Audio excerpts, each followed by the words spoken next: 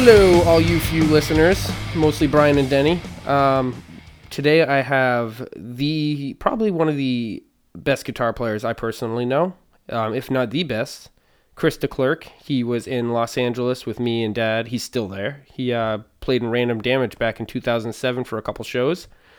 And yeah, I can honestly say he was probably the most skilled guitar player Random Damage has ever had. That's for sure. Trust me, Dad's really, really good. But you, 19 years old, you killed it. Well, hi everybody. Hey Ronnie, thanks for having me. Yeah, man, Random Damage. That was a lot of fun. I miss those days. That's for sure. Yeah, my goal was to recently. I was thinking for musically, I want to play in Los Angeles one more time. You know what I mean? That's all it is. I don't care what I'm doing. I'm hoping it would be nice with Random Damage, but I'm 32. I played when I was 17, so I couldn't really do anything. I was young and stupid. You know what I mean? So I want the full experience. Man, time flies. It's crazy. Yeah. I can't believe it's gone that fast. It's crazy.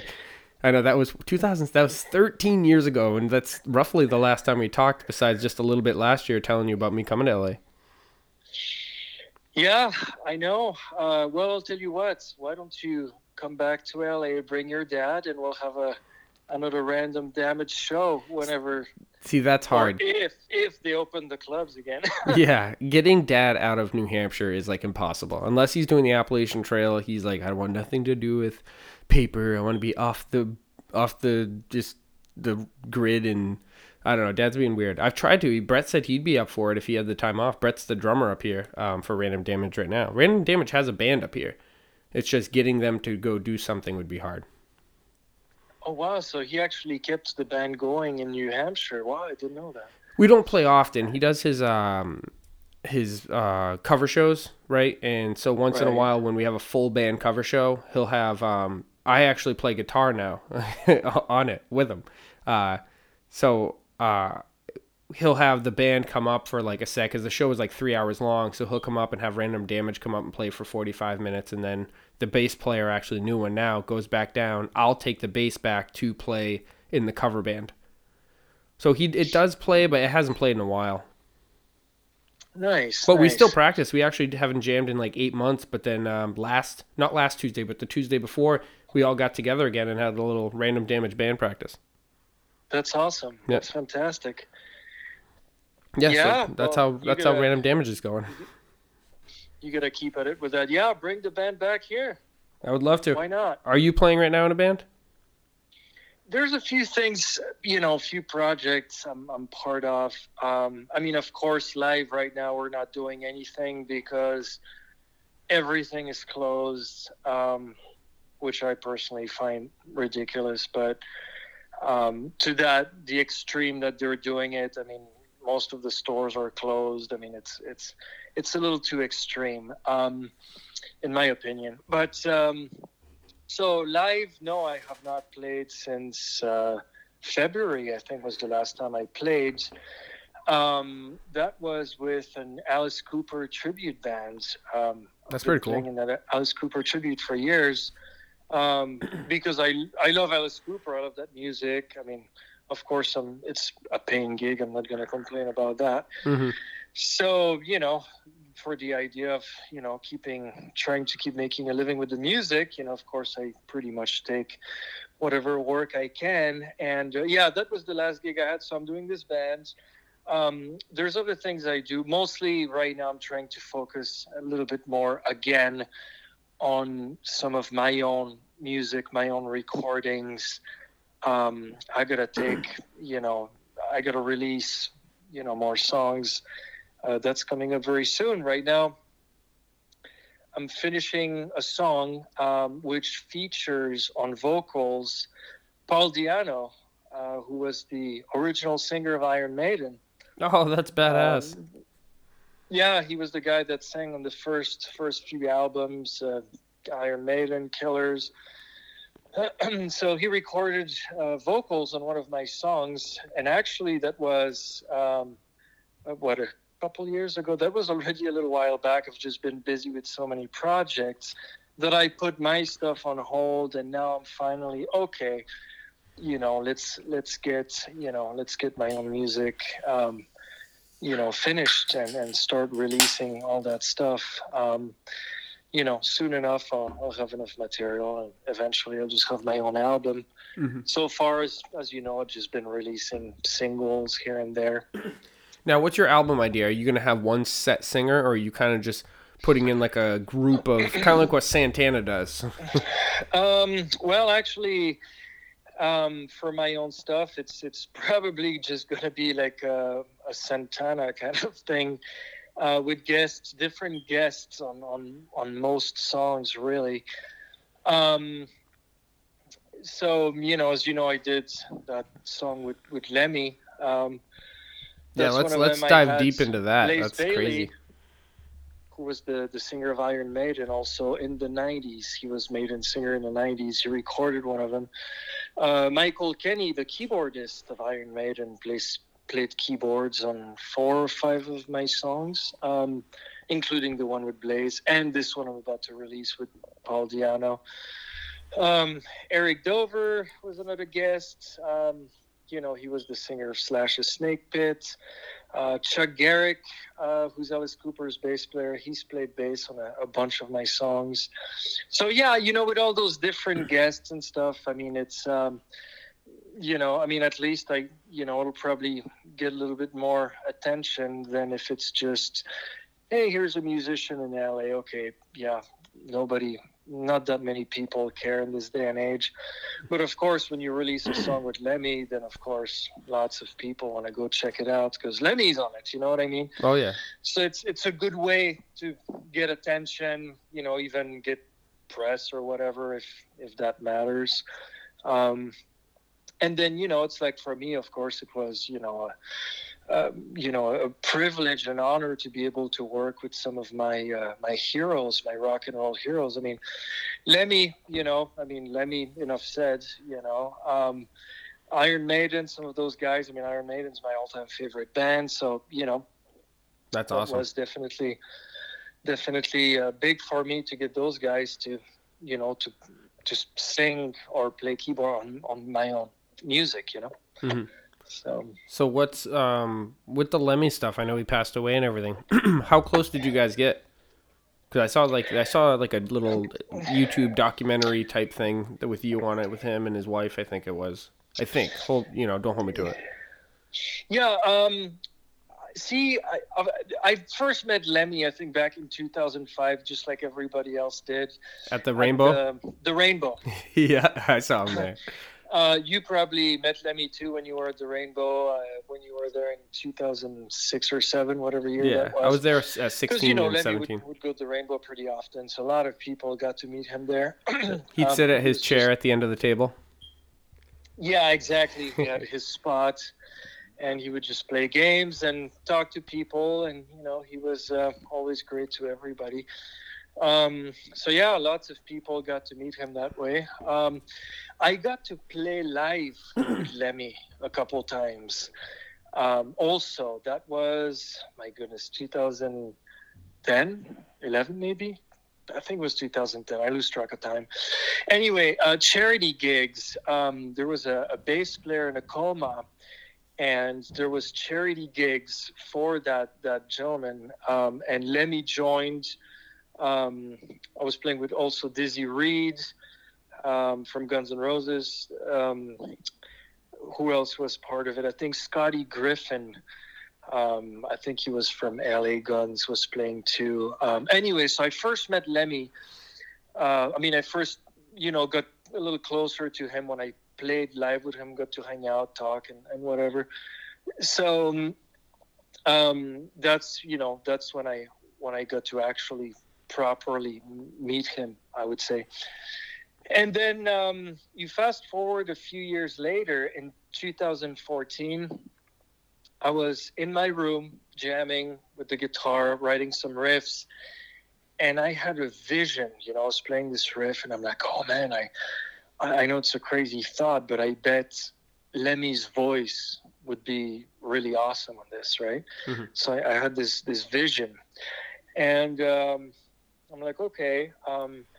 I'd released the song with Blaze. I'm like, okay, I already got a song with one of my heroes. I know it's doable to do things like that. So I'm like, okay, I have two options. I could go to the Rainbow, find Lemmy, and talk to him, but might not be the best idea because especially at that level, usually it still has to go through labels, people in the offices.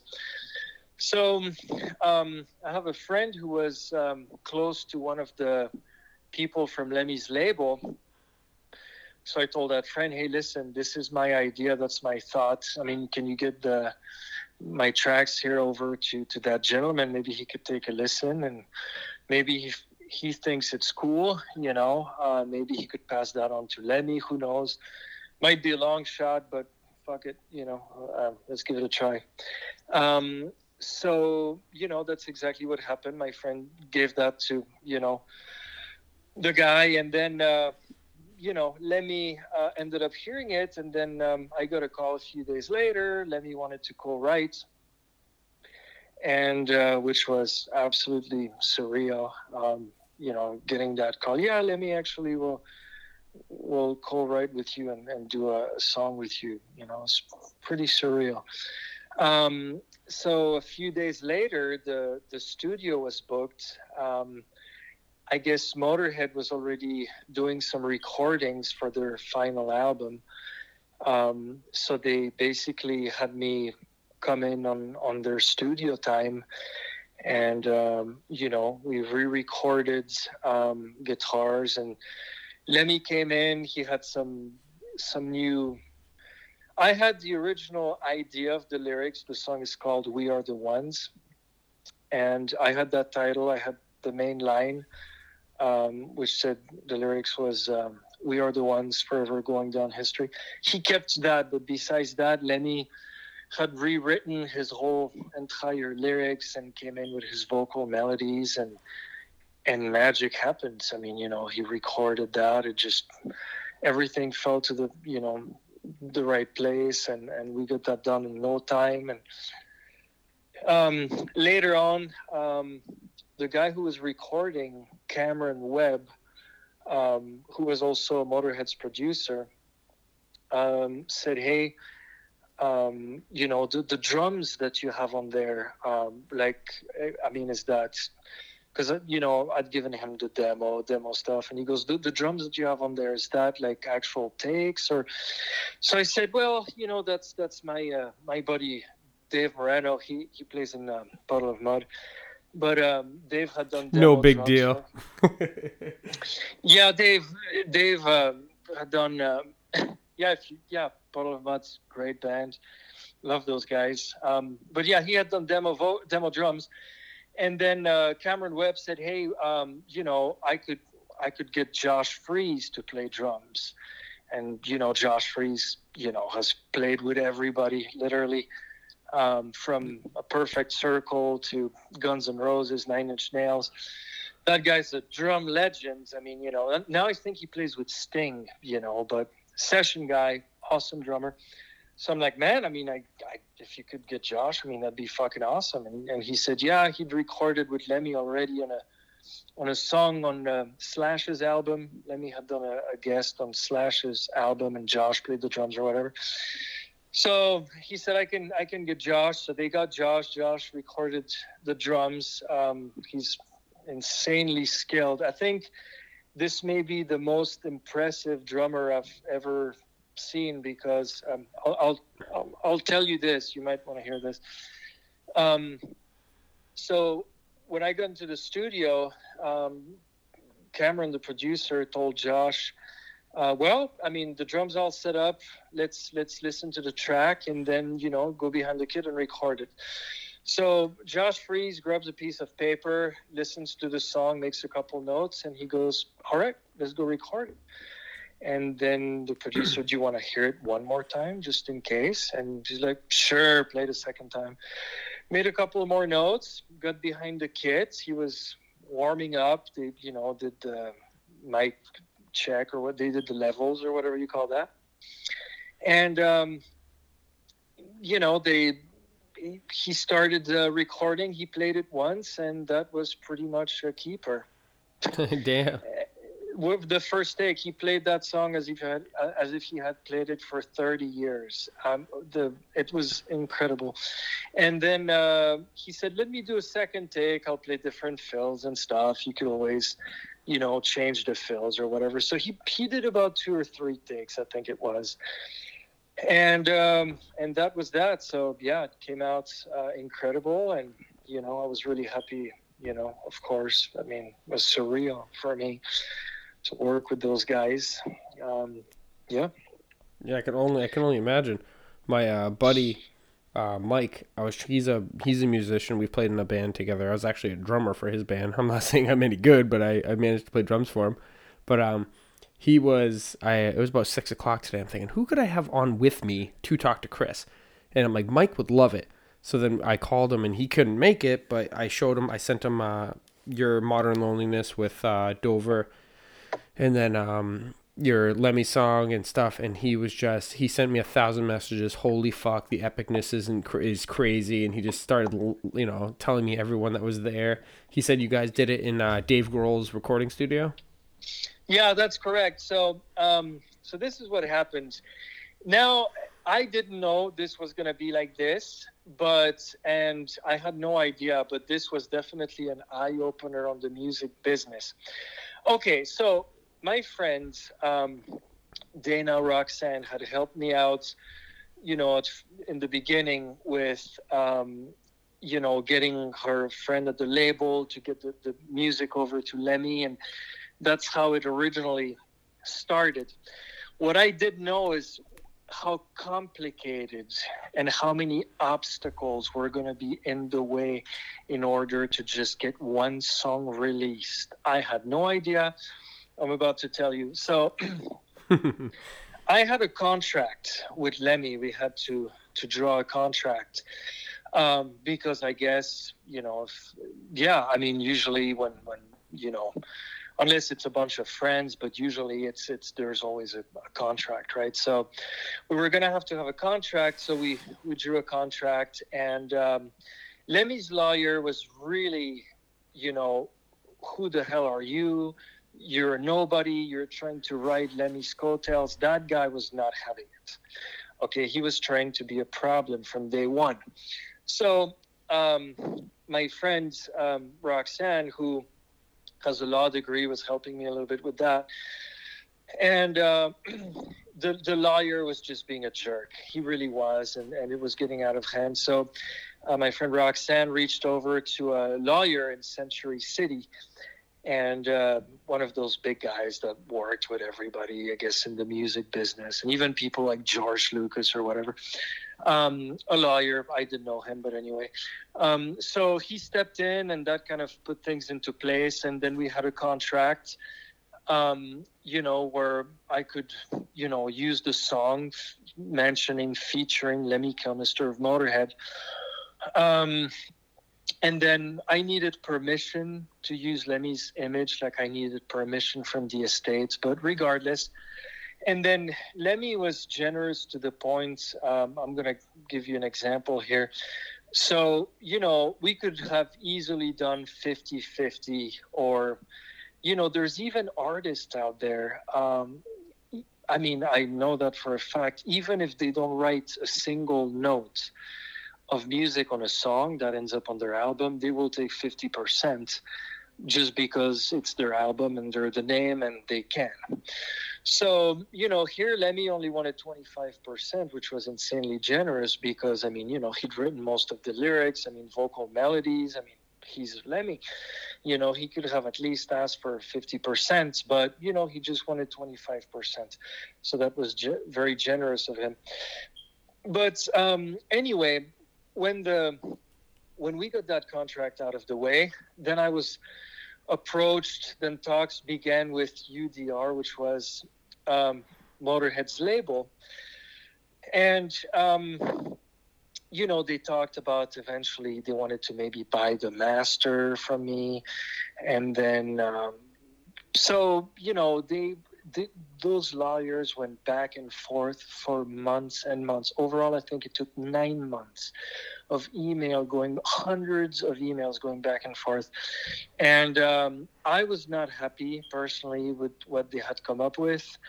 Um, they wanted to buy the song from me, give me a chunk of money, but then they had no guarantees on what the song was going to end up, when it was going to come out.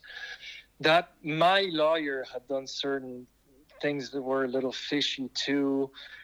He had tried to kind of screw me over, quite frankly, for lack of a better word. But so I ended up passing on the whole thing. I'm like, I'm sorry, guys. I'm not signing this thing. You guys can, take a hike. So obviously, my lawyer wasn't happy. UDR probably wasn't happy either. But, I decided to, what I was afraid of was they're going to give me a chunk of money and that song would have been shelved. Motorhead's manager, the guy who became Lemmy's estate, was not particularly happy about that song to begin with. And he didn't want the song to come out, not under those terms anyway. And he tried to, he just wasn't very happy with that whole thing anyway. So I found another label, Pacific Records, smaller label here in California. But, what they had to offer sounded very interesting to me. They said, we have the connections with Dave Grohl, the studio over there. We could get the song remixed there. We could do a little documentary. We're going to give you an artist-friendly distribution deal. You'll still own the master. I still own the master. Of course, they take a cut when the song comes out. So that sounded very interesting to me. The song was checked out over at Grohl Studio, and then we decided to go ahead. And we remixed the song on that legendary boards where, they recorded those Nirvana albums, and everybody's recorded on that thing. I think even the Rolling Stones, you know what I mean? Like, it's signed by, you name it. It's the board you could see in that Sound City movie or whatever. Mm-hmm. Anyway, so we remixed it there. Sounds killer. And then finally the song ended up coming out after years of being recorded. We finished recording it shortly before Lemmy passed. And so that was 2015, like I think around March, April was the time when we finished recording it. Lemmy sang, Lemmy played the bass, I played all the guitars, Josh Freese played the drums.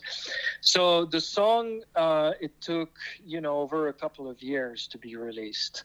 At first, of course, I was going to wait out of respect. Lemmy had passed. I wasn't going to release anything anytime soon, regardless, and then, of course, all that drama in the offices and, those guys wanting me dead, so it took a while for the song to come out, but it did, and I'm very happy. Yeah, it sounds awesome. Like, I showed my buddy Mike on the way home from work today, just, an hour and a half ago, and he's like, it is amazing. He loved it. Yeah, well, I'm glad he did, and hopefully you guys listening will go ahead and check it out. It's called "We Are the Ones," and it featured Lemmy. So, definitely go check that one out, folks. Well, you can you can say it's from Lemmy too, but Chris Declercq, obviously, a great guitar player, and then you have the drummer that was, he's, if you want to throw names out there, he was still great too. He play in did he play in Queens of the Stone Age too? Was that? Did he play in Queens of the Stone Age, that drummer? Josh Freese? I think so. Yeah, that's what my buddy Mike said. He said he played for Queens and Circle. He played, he's a session guy, so he played on everybody's record. He played for, recorded from Puddle of Mud to Avril Lavigne, you name it. You turn on the radio, he's on there most of the time. But yeah, he played in Nine Inch Nails, Guns N' Roses, I believe. What does he play live with? Who did he ever play live? A Perfect Circle, he was in there too. He played with Sublime. So, yeah, that guy is really awesome. really fantastic drummer. That is really cool. Speaking of drummers, have you heard from Dave at all since Random Damage? Dave Martin? No, I have not. I have not spoken to him in over a decade. Yeah, since Random Damage, or Correct. yeah, because I don't even know where he is. He's our old Spanish drummer, and you were talking about the other drummer when he did a track when he put down the track for your song, and you guys knew like right off the bat it was perfect. I don't know if you know Dad's song "To the Wind." Excuse me. Dave did the drums on that, and I guess after the first take, Dad used that one, and he said he said he did it perfect, and I think Dave was upset because Dave was a perfectionist, and he wanted to do a couple more because he didn't like it, but it came out so good. So if you ever, I don't know where Dad has it somewhere, but "To the Wind" from Random Damage, the song, the drumming is just insane on it, and I think it was the first track. I still have the CD, obviously. I kept that, very preciously, dear memories. But, I got to take a second to talk about your dad, okay? Oh, shoot. So, besides the fact that I'm mad at him because he never got back to me and he's insanely hard to get a hold of. Oh, you're telling me I haven't talked to him in 3 months since Tuesday.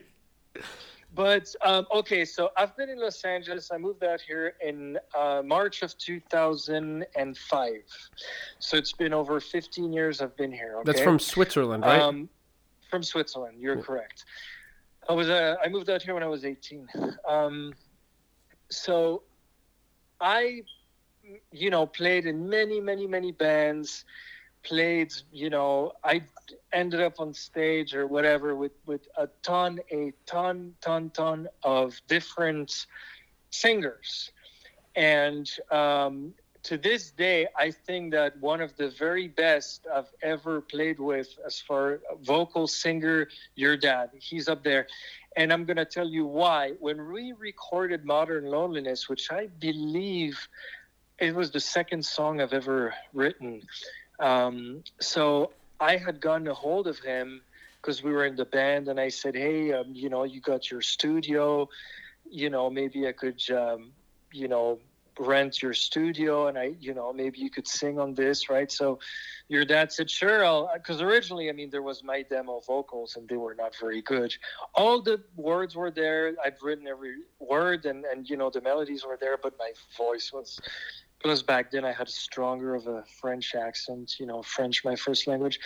So I always loved your dad's voice. So I'm like, okay, let's have him sing. So he did. And looking back, he sang that song real fast. He recorded that song. Okay, let's start it on, grab the mic. He would sing a line. Then he's like, okay, what's the other line? He would sing it, sing bit by bit. He didn't sing it from the beginning to the end. Then he added a couple of harmonies, a couple of things, but he recorded the entire, thing in no time. It took maybe an hour, if that. And his pitch was phenomenal. There was no auto-tune. There was no nothing. Yeah, he's never used auto-tune. He came in and sang that thing flawless. Yeah. And it's good. It's he's up there with all of your Nickelback and your Seether and whatever you could think of, but he's way up there, probably even better than those guys. Really Don't tell him that right now, because his head is so big because he thinks he's the king of everything. Just if he ever listens, hopefully he doesn't hear it, just so he knows, we could put him down a little bit. We'll tell him to skip to the point where we're like, he sucks. But yeah, it's true. There's a lot of vocalists out there when they're in the studio. They definitely need that melodyne and a little fixing but yeah, your dad was just pretty much, and I think his equipment was analog. He just sang it, and that was that. We didn't fix the timing. We didn't fix the pitch. We didn't fix anything. That guy didn't know the song, sang it that good in like an hour. It was insane. It was like, wow, that's really awesome. I can't, it's, yeah, whatever other experiences I've had with singers in the studio. Unless, like Lemmy was doing his own thing. He was real fast too. But, some of those other guys that maybe have helped me out just to do demo or this or that, even if they're good singers, but they struggled, it still required auto tune, and it was it's interesting. After 15 years, I think highly of your dad. Yeah, since we're doing the dad stroke off session, we like obviously I've been listening to his music since I was born. You know what I mean? I've listened to it forever, and he's always been, no matter how much trouble he gives me sometimes, he's always been by far my favorite musician. You know what I mean? I've grown up with his style, I've grown up with his voice, and he's never, not once, as far as I know, he's never used autotune. His voice has always been awesome. And if I was to, I just told him this recently, actually. I was listening to one of the Random Damage songs. Excuse me, hold on. And I said, I'm like, this song, Awaken, from Random Damage, we didn't play it live when I was with you.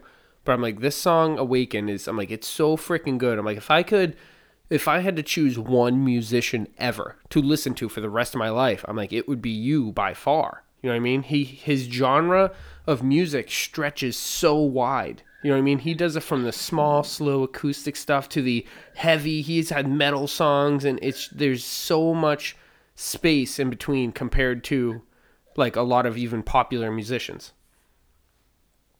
Yeah, and he definitely. He's very, very good. And I wish. I don't know if you ever heard of his group after Random Damage in LA, Wild and Ash. Yeah, I didn't like it very much. No, I loved it. I thought it was great. Here's the thing. It wasn't really my style. I mean, he talked about it a lot then, and actually not that long ago, might have been a couple of months ago, I went on YouTube and looked up Wild and Ash because I was wondering, like, didn't you remember? And I wasn't too crazy with that. It just wasn't really my style. But again, you have to remember the one thing, though. If you look up Wild and Ash right now, most of the songs that pop up are songs from after him. And what I noticed, and what Dad said too, is the story behind Richard is that I've heard anyway. If anyone who's listening knows the true story, comment below. Is you remember where Dad's studio was? It was in that giant warehouse, and right. I guess Richard was walking through the lobby, and he asked Dad's girlfriend at the time where such and such studio is, some girl. And she's like, I don't know, but I have this other guy. And she brought Richard up to Dad, and they started doing their thing, right? And they talked, and, Dad recorded. And Dad, I guess, kind of added his taste of heavierness. So if you listen to the album, Wild and Ash... I'm having a complete blank. Whatever album my dad was on, Cool Place in Hell. Everything else around that album was Richard's style, and it was really slow. And it's like it's not my. I don't like it either. But I don't know if did you listen to the Cool Place in Hell album, or are you just listening to everything else? Yeah, I did. But yeah, there was some cool stuff on there, don't get me wrong, but I mean, again, it's personal preference. Oh yeah, of course. And oranges, you know what I mean? Some people like certain things, some people don't. I wasn't that moved, by the project. There was a few tracks I really liked. I mean, of course, your dad's work. I liked Random Damage better. It was heavier. Random Damage was him. You know what I mean? The other album was everyone combined. But what I liked about it is a lot of it was on a lot of the songs, Dad got to concentrate on the guitar playing. So when he was playing live or anything else, I saw Dad have a lot of fun with it because he didn't have to concentrate on singing. So a lot of his riffs and stuff are something slightly more difficult than he would normally do if he was to try to play it and sing it himself. So I feel that's what I liked about it. Oh, sorry, I'm interrupting. No, you're good. Go ahead. No, that's what he told me back then. Yeah, that's what your dad told me back then. Now I get to focus more on the guitar, which was cool, to hear more of his guitar. There, like you said, yeah, he definitely had that, added that heavy touch to that guy's vocals and style, and that was cool, for sure. Yeah, it was. How long did your dad do that project? When did he stop? When he moved away from LA? Yeah, honestly, I couldn't tell you an actual timeline, but I do remember he was recording with Richard at the time we played in LA because do you remember? I don't know if you came with us because I have really, really bad memory, but I remember after we played at the Troubadour, um, we headlined, not a big deal, just saying. He had a limo outside for us. Richard did. So I know he Right. was recording with Richard at least at that time. But then after I went back home, he continued with Richard, and I know they won a couple Battle of the Bands, and they had their own process that was going on. But I couldn't give you an honest timeline of how long it was. Because Richard lives in LA, correct? Yes. So your dad would fly back and forth? No, he was still out there after I left. I left. We played in July, and I think either end of July or in August in 2007. And a few weeks later, I moved back to Maine. I don't know how long. Dad was out there for a while after that. Yeah. Yeah, yeah. Yeah, now your dad has to come up with, he needs to put out another Random Damage album. Well, he has Or some stuff up there, but he's not recording it like he used to. I personally think that without having his other studio, and I don't know whether he just doesn't do it the way he does, I don't think his recordings are coming out as well. His songs are great, man. You should hear some of the new songs. They are just gold, but the recordings aren't as strong as Random Damage was. I feel like his passion in it and Random Damage, yet again, personally, was so much more. You know what I mean? His songwriting is still great, but his recordings haven't been as great as I want them to be. yeah, I would definitely love to hear it. It's interesting with the music and musicians. Time passes, and sometimes, I mean, the music industry, sometimes it's hard to stay positive and to have that passion because your dad chose to move away from LA, which in the long run might have been a very good decision. Honestly, the music scene is not what it used to be. It's not. It's nothing like what it was, okay? There's nothing happening. And not just because of COVID. It was a dying scene anyway. Los Angeles is not what it once was. I want Now, to what do you make mean that by clear. that? I'm sure a lot of people from here actually share my opinion. There's still things, I mean, there's still clubs, but those places are dead. People don't care as much for live music. People don't care about rock music. Seems like, anyway.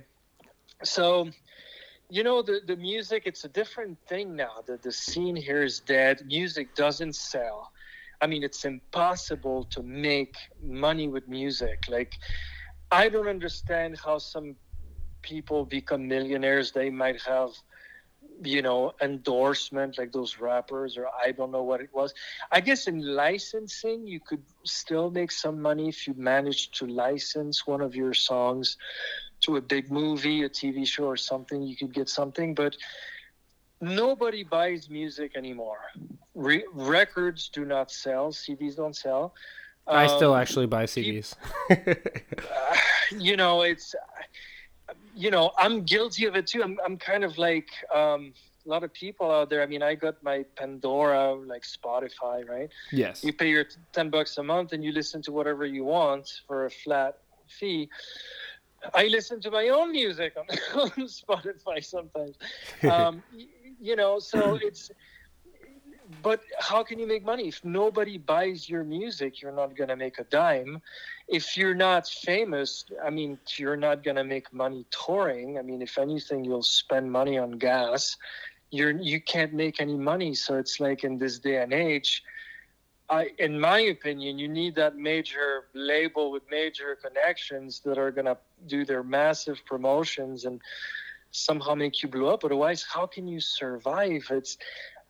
I know some people will, say, well, Chris, I mean, you got to build your brand. You could find a way around it. But personally, it's very difficult, and with all those struggles, sometimes it will make a lot of people lose their motivation, lose their passion sometimes. I was just reading just the other day from on an online article, Jason Hook, who was in a Five Finger Death Punch, apparently just got out of the band. but the guy was saying, yeah, I'm looking forward to, releasing new tracks. I'm really excited. I'm sure, it's going to be exciting for you guys too, but I'm not looking to make any money because I know I'm not going to make any money. And that's the thing. Nobody buys. So how can you really make money? Wasn't the thing with the streaming, like I read, what was that article? If you wanted to make $4,000 off of Spotify, like you'd need like many, many multi-millions of plays. So unless you're, famous, should I say, who's going to give you multi-millions of plays of streams? It's, you know what I mean? Yeah, you almost need the names like, Lemmy, you had all those guys on there. It's like the closest it seems like you had to having that point. Well, and again, I mean, it's like, I mean, let's take that for example. I mean, hundreds of thousands of plays on Spotify. I mean, it's on Pandora. It's everywhere, right? It's on YouTube also. 100,000 over plays, whatever. The money I've made, and I own the masters, right? This is, my song, so I definitely, it's, I mean, the money that's after the 6-month royalty period. I mean, the money you're getting from this, I could go buy myself a dinner, and that's it. Hey, better than nothing. Music doesn't sell, better than nothing. But it's play music because you love it. And that's what it is. And I don't care if I make money with that song or not. I absolutely don't. Lemmy didn't do it to make money. I'm just glad I got to live that moment with Lemmy. If it doesn't make money, as long as the song is out for people to hear, for me, that's all that matters.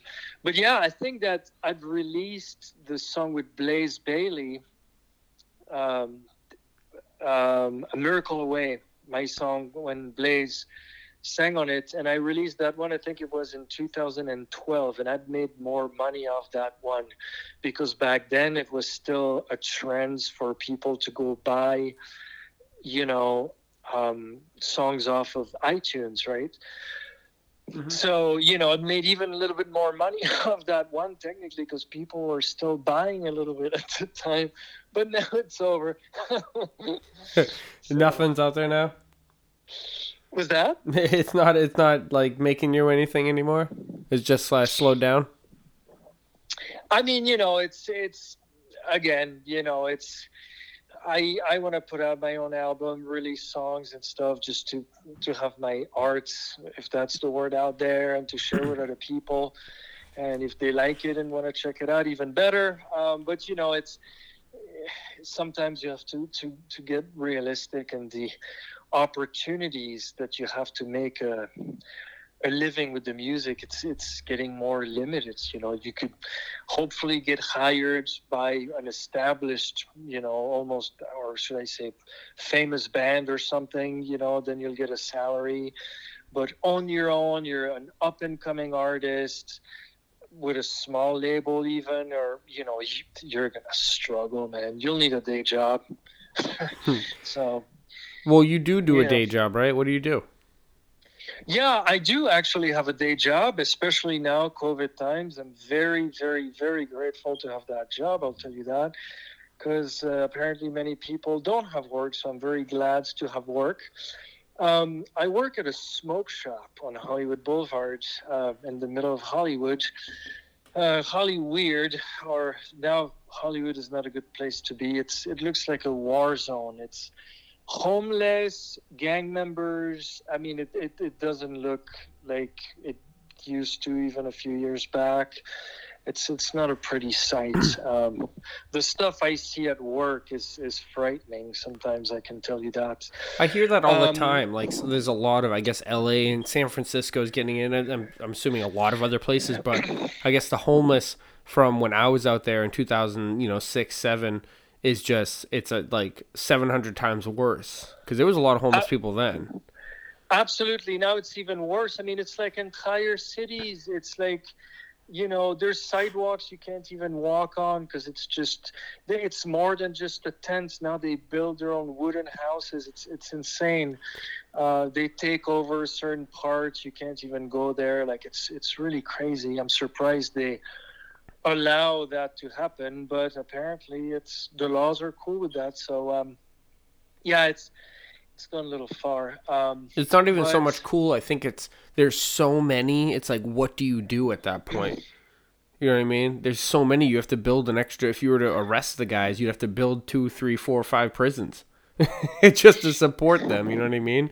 It's like, what would you do with them? I don't know. I mean, it's a strange thing because my friend was just pointing out to my attention that just the other day. He goes, "Do you notice like a lot of those problems and stuff? It's like especially in democratic cities, like they have certain laws that allow a lot of that stuff when other states would not be as tolerant for certain things. For example, I mean, my there's a security patrol that came in the shop where I work a couple of days ago, and one of the guys said, "Yeah, now the new DA that's about to be coming in, things will. He's going to change laws about trespassing. Am I pronouncing that word right? Yep. Trespassing. Trespassing. Yep. Yeah, so that's no longer going to be a crime. So the guy goes basically, if a crazy person, like a crazy meth head, comes into the shop and starts causing chaos, you call the cops. They're not going to come. They don't care. That is crazy. You call us. Well, we can't do anything. A few years ago, it was cleaner because when people would act up, security would come, like, you know what I mean? They would, but now there's more and more laws like that they're allowed, that it gets out of hand. So California is quite disappointing in my opinion. I'm not crazy. aware of the situation in every other state, but I'm definitely a little disappointed with California on certain degrees. I've heard that. Yeah, I've heard California's just gone crazy with the homeless, and I've heard like Los Angeles is a ghost town when it comes to Hollywood and everything else. Yeah, I mean, it's honestly it's very depressing. You drive around, you've got tents everywhere. It's half of that stuff is closed. Sorry, you cannot go to a small store. It has to shut down because there's a deadly virus. But meanwhile, please go to Walmart and Target. That's cool. They're open. There's no virus there. I mean, I don't know. There's certain things to me just, you know what I mean? It doesn't make sense. Yeah. Now you've got more homeless, more crazy things. There's a mass exodus out of California. You guys can Google that. I mean, all the celebrities one by one are starting to leave. Elon Musk is taking Tesla out of, gone to Texas. What was the other one that I just saw on the news today? Oracle, I think one of the giants of Silicon Valley has left for Texas as well. That's another, so a lot of people going to Texas. That's money that's not going to be paid in taxes, so it's going to get more and more expensive for the people living here. It's insanely expensive. Yeah, rent is crazy expensive, but crazy expensive for. Yeah, it was crazy then too. Though when I was out there, like rent was always crazy. You always had to have roommates. Yeah, and now definitely. I mean, it's like I live in a 1-bedroom. I mean, I do have a roommate, but in my building, a 1-bedroom, which is West Hollywood. I mean, it's a decent place. In my building, they're like $2,200 for a 1-bedroom. Are you kidding? Yeah, so that's what I'm saying. I'm pretty sure anywhere else in America, you could probably rent a pretty nice house for that kind of money. Dude, I bought my own house. My mortgage is half that. Like my mortgage, everything, insurance, all that crap is half of what you just paid. I'm pretty sure. So now looking back, your dad leaving Los Angeles to go back to New Hampshire, maybe that was a great decision. Maybe. I don't know. Like I wish he stayed, but like personally he got into some stupid stuff. He was starting to get into some bad things to do, and So I'm happy he did get out for that reason, but at the same time, things don't change that much. Um, and I think he wasn't concentrating when he went there. He may have been doing stupid stuff, but it was more about the music. And I personally think that it was things were changing. His priorities were changing, and I think he had to get out. Yeah. Yeah, then that's definitely time to get out for sure. But yet again, Dad could be in here right now and he'd be saying, "Nope, that's not how it is." But as his son, I can say what I think. Right.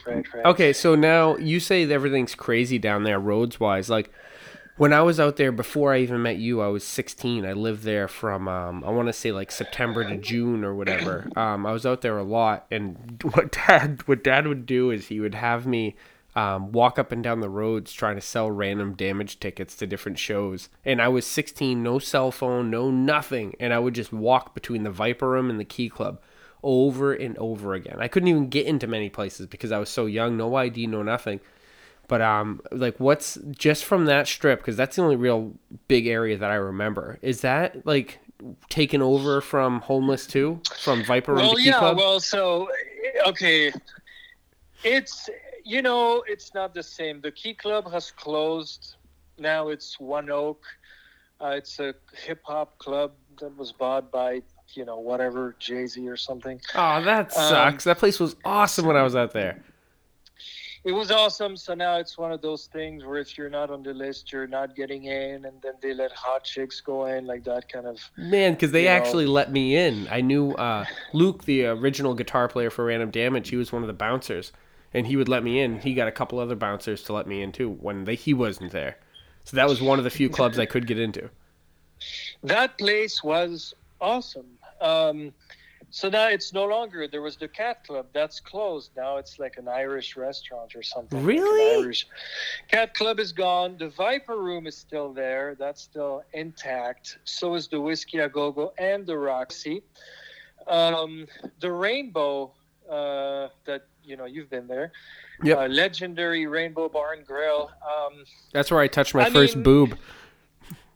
Nice. I was 16. My dad just went over and talked to a girl, and she just grabbed my hand and put it down her shirt. That's awesome. What a crazy place that used to be. Now hardly anybody goes there. I mean, the vibe has changed. The owner passed away. He was there all the time. Lemmy passed away. Things change, You'd see Ron Jeremy there every night. Now, good God, Ron is into all kinds of troubles. I don't know anything about that, but so so the Rainbow was no longer as crowded as it once was. It's my friend used to joke and say now it's like a tombstone. It's like a cemetery there. In a way it's like, yeah, there's nights I'm like, oh God, you'd go there's nobody, and I'm like, oh man, that's so sad. There was still good nights, don't get me wrong. But,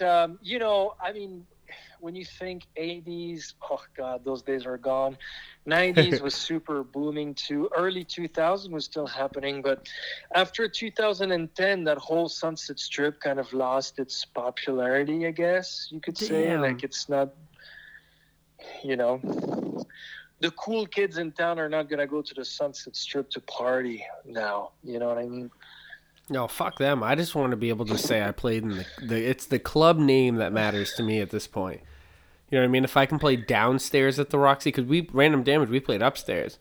You know what I mean? If I played downstairs, that would be gold. If I could play the Viper Room, that would be amazing. You know what I mean? That's my goal. Hold on 1 second. I thought we had played at the downstairs at the Roxy with Random. No, we played upstairs in that little stage in the corner. We played the that's Troubadour. We played the Troubadour the next night on the big stage. Okay, I gotcha. Yeah, that's coming back to me. But then again, it's like it's those are just clubs, man. It's just, I know there's a lot of history. I've played those clubs, 20 times over, and I'm like, I'm over it. I'm over it. But you gotta think of it this way though. There's a lot of hassle that go with that. Parking's a nightmare. Like there's a whole. It's yeah, I've definitely had a bunch of, experiences playing in those clubs where I've been like pretty irritated. I'm like, oh really? Like, you're waiting outside with the gear for an hour, the bouncers, security treat you like garbage. Like, yeah, there's definitely been moments I'm like, why am I doing this again? It's cool the first few times. After a while you're like, oh okay, but and I mean, it's tough to get people to come see your shows. I Well, mean, we were it's lucky when we played the Troubadour. We were the last band on, and the place was pretty busy. You know what I mean? We had a lot of bands before us, and we were lucky. It was a Saturday night, and it was crazy. And the bad part about me is I was 17. I was so nervous that for both shows that we played, I played at the time. I played bass with a pick, and my forearm stiffened up so hard it hurt for the first half of both shows because I still played, but it hurt really, really bad, and I couldn't concentrate on the show. So like what you said is, at first it was really, really cool to play the shows, but you kind of got over it. I'm 32 and I'm still in the mindset of it would be really cool to play there. Obviously I'd want a crowd, but like that's what I want. Whether it's just once at all, I just want to be able to go there and say I played there at an age where it actually mattered to me. You know what I mean? Yeah. Yeah, I think I was glad, and I can say this, and same with me. My mom was pointing that out to me, and I think she's definitely right. I actually met your parents. Well, They were at the show with us. you Yeah. definitely did. My mom actually lives here in LA now, but you got to experience briefly, me a little longer because I definitely lived here all those years, but you got to experience it when it was still cool, when it was still happening. And now it's not what it was. Like my friend from Japan came to visit me a year ago. He used to live in Hollywood until 2006, late 2006, and then he used to go to all those places, House of Blues, which on Sunset, which is now shut down too. Damn, They tore I have a Google pulled up right now of pictures, and it's you playing at the House of Blues. It's a Oh badass yeah. picture too, by the way. Yeah, that place was awesome. They tore it down, so it's not what it was. LA has changed a lot. If you came back, you'd probably be like, oh wow, it's different now. It's not what I remember. So I'm glad you got to experience a little bit of it then, when it was still really, really happening. We kind of caught the last wave of rock and roll in a way. Rock and roll was still trendy, 2005, 6, 7, 8. It was still there. And modern rock was booming, all that stuff. Now it's yeah, Well, there's a not lot as of exciting, I would say. no, definitely. There's a lot of new bands that I just don't find. I feel like an old man when I say it. Like rock and roll isn't what it used to be. You know what I mean? It's not No. rock music is not what it used to be. But there's a band that just came out or has been out. They don't even have a CD yet. They only have like 6 songs, 5 or 6 songs on iTunes that I bought. But Dirty Honey. You should check them out. They have like a Led Zeppelin, Guns N' Roses sound, and they are very, very good. And if I had to pick one band in the last 10 years to say, hey, check these guys out, it was them. I had a buddy show me a couple years ago, or maybe not even a year ago, Dirty Honey, and I'm like, dude, I was hooked instantly because I have not found a new band in a long time that is good, and they are not classic, like they're the classic sound. It's the sound that we grew up on that we would really like, and I think you would like them if you ever hear them. They travel, they just haven't gotten to that next step yet. I have to check them out. I'm not familiar with them, so I don't have an If opinion. you do check them out, let me know People, what you think. I've heard a lot of friends say, "Hey, yeah, what the hell is up with those bands? They're just wannabe Zeppelin. They're like, what's the other one? Greta Van Fleet or something like that." That's what I someone haven't. told me too. They sound like that, but they're not nearly as good as Dirty Honey, I personally think. Okay, yeah, I'm gonna have to check out that band because I don't think I've heard anything from them. I mean, I wasn't, extremely. I was excited that to hear that there's still some rock bands that are coming out, of course. Um, Even though I like other musical genres personally, Not just, rock, not just, don't label me as an 80s rocker. I'm not, it's like, um, but I may have long hair, but, I'm all over the place.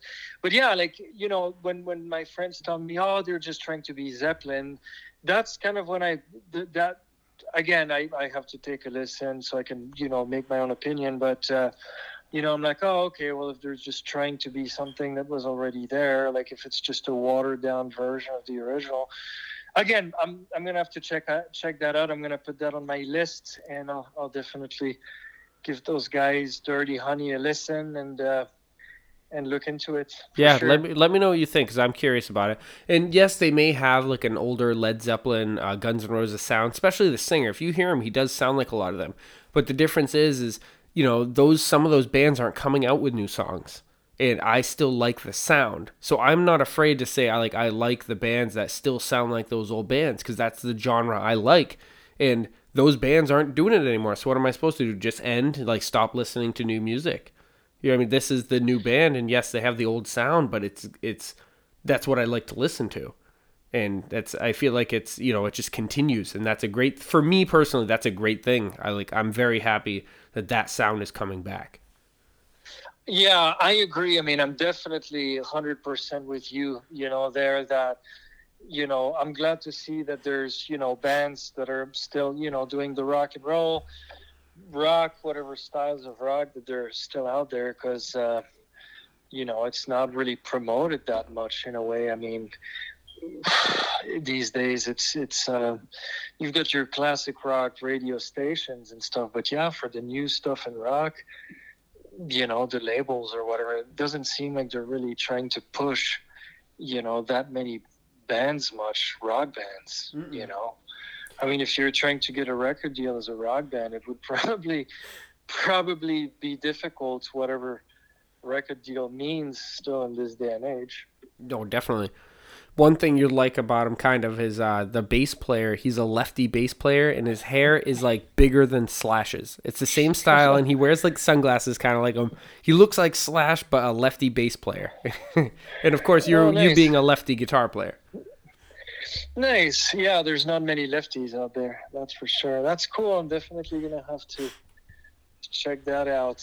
I will open them up on YouTube and all of that. Check them out live and see what's out there. Definitely. Yeah, with those times right now with that COVID, that must be a struggle for all of those bands because, yeah, what can they do to make money now? Yeah, I know a lot of bands have been doing they'll play live, but it's from their homes, and they'll do like 4 videos, and it's like one from their part of the studio, one from the drummer, and they'll just put them all into one video where it's, they're four cameras.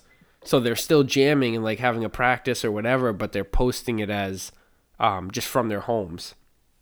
I've seen that a few times. It was pretty cool. Yeah, I've seen some of that too.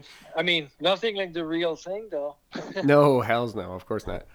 We have this club up here. I used to give them a huge comment and shout out. I rumor has it they've been sold. At least the building has been sold, so I don't think the club is there really. But it was a club called 212 Live or Live at 212. That's what it was. And what was it called? CBGB's? Is that the one that the Ramones and stuff played at? Yeah, that was in New York, right? Yeah. This place reminds me of that because what CBGB did is it was a lot of like new bands, upcomers and stuff they would play at this club.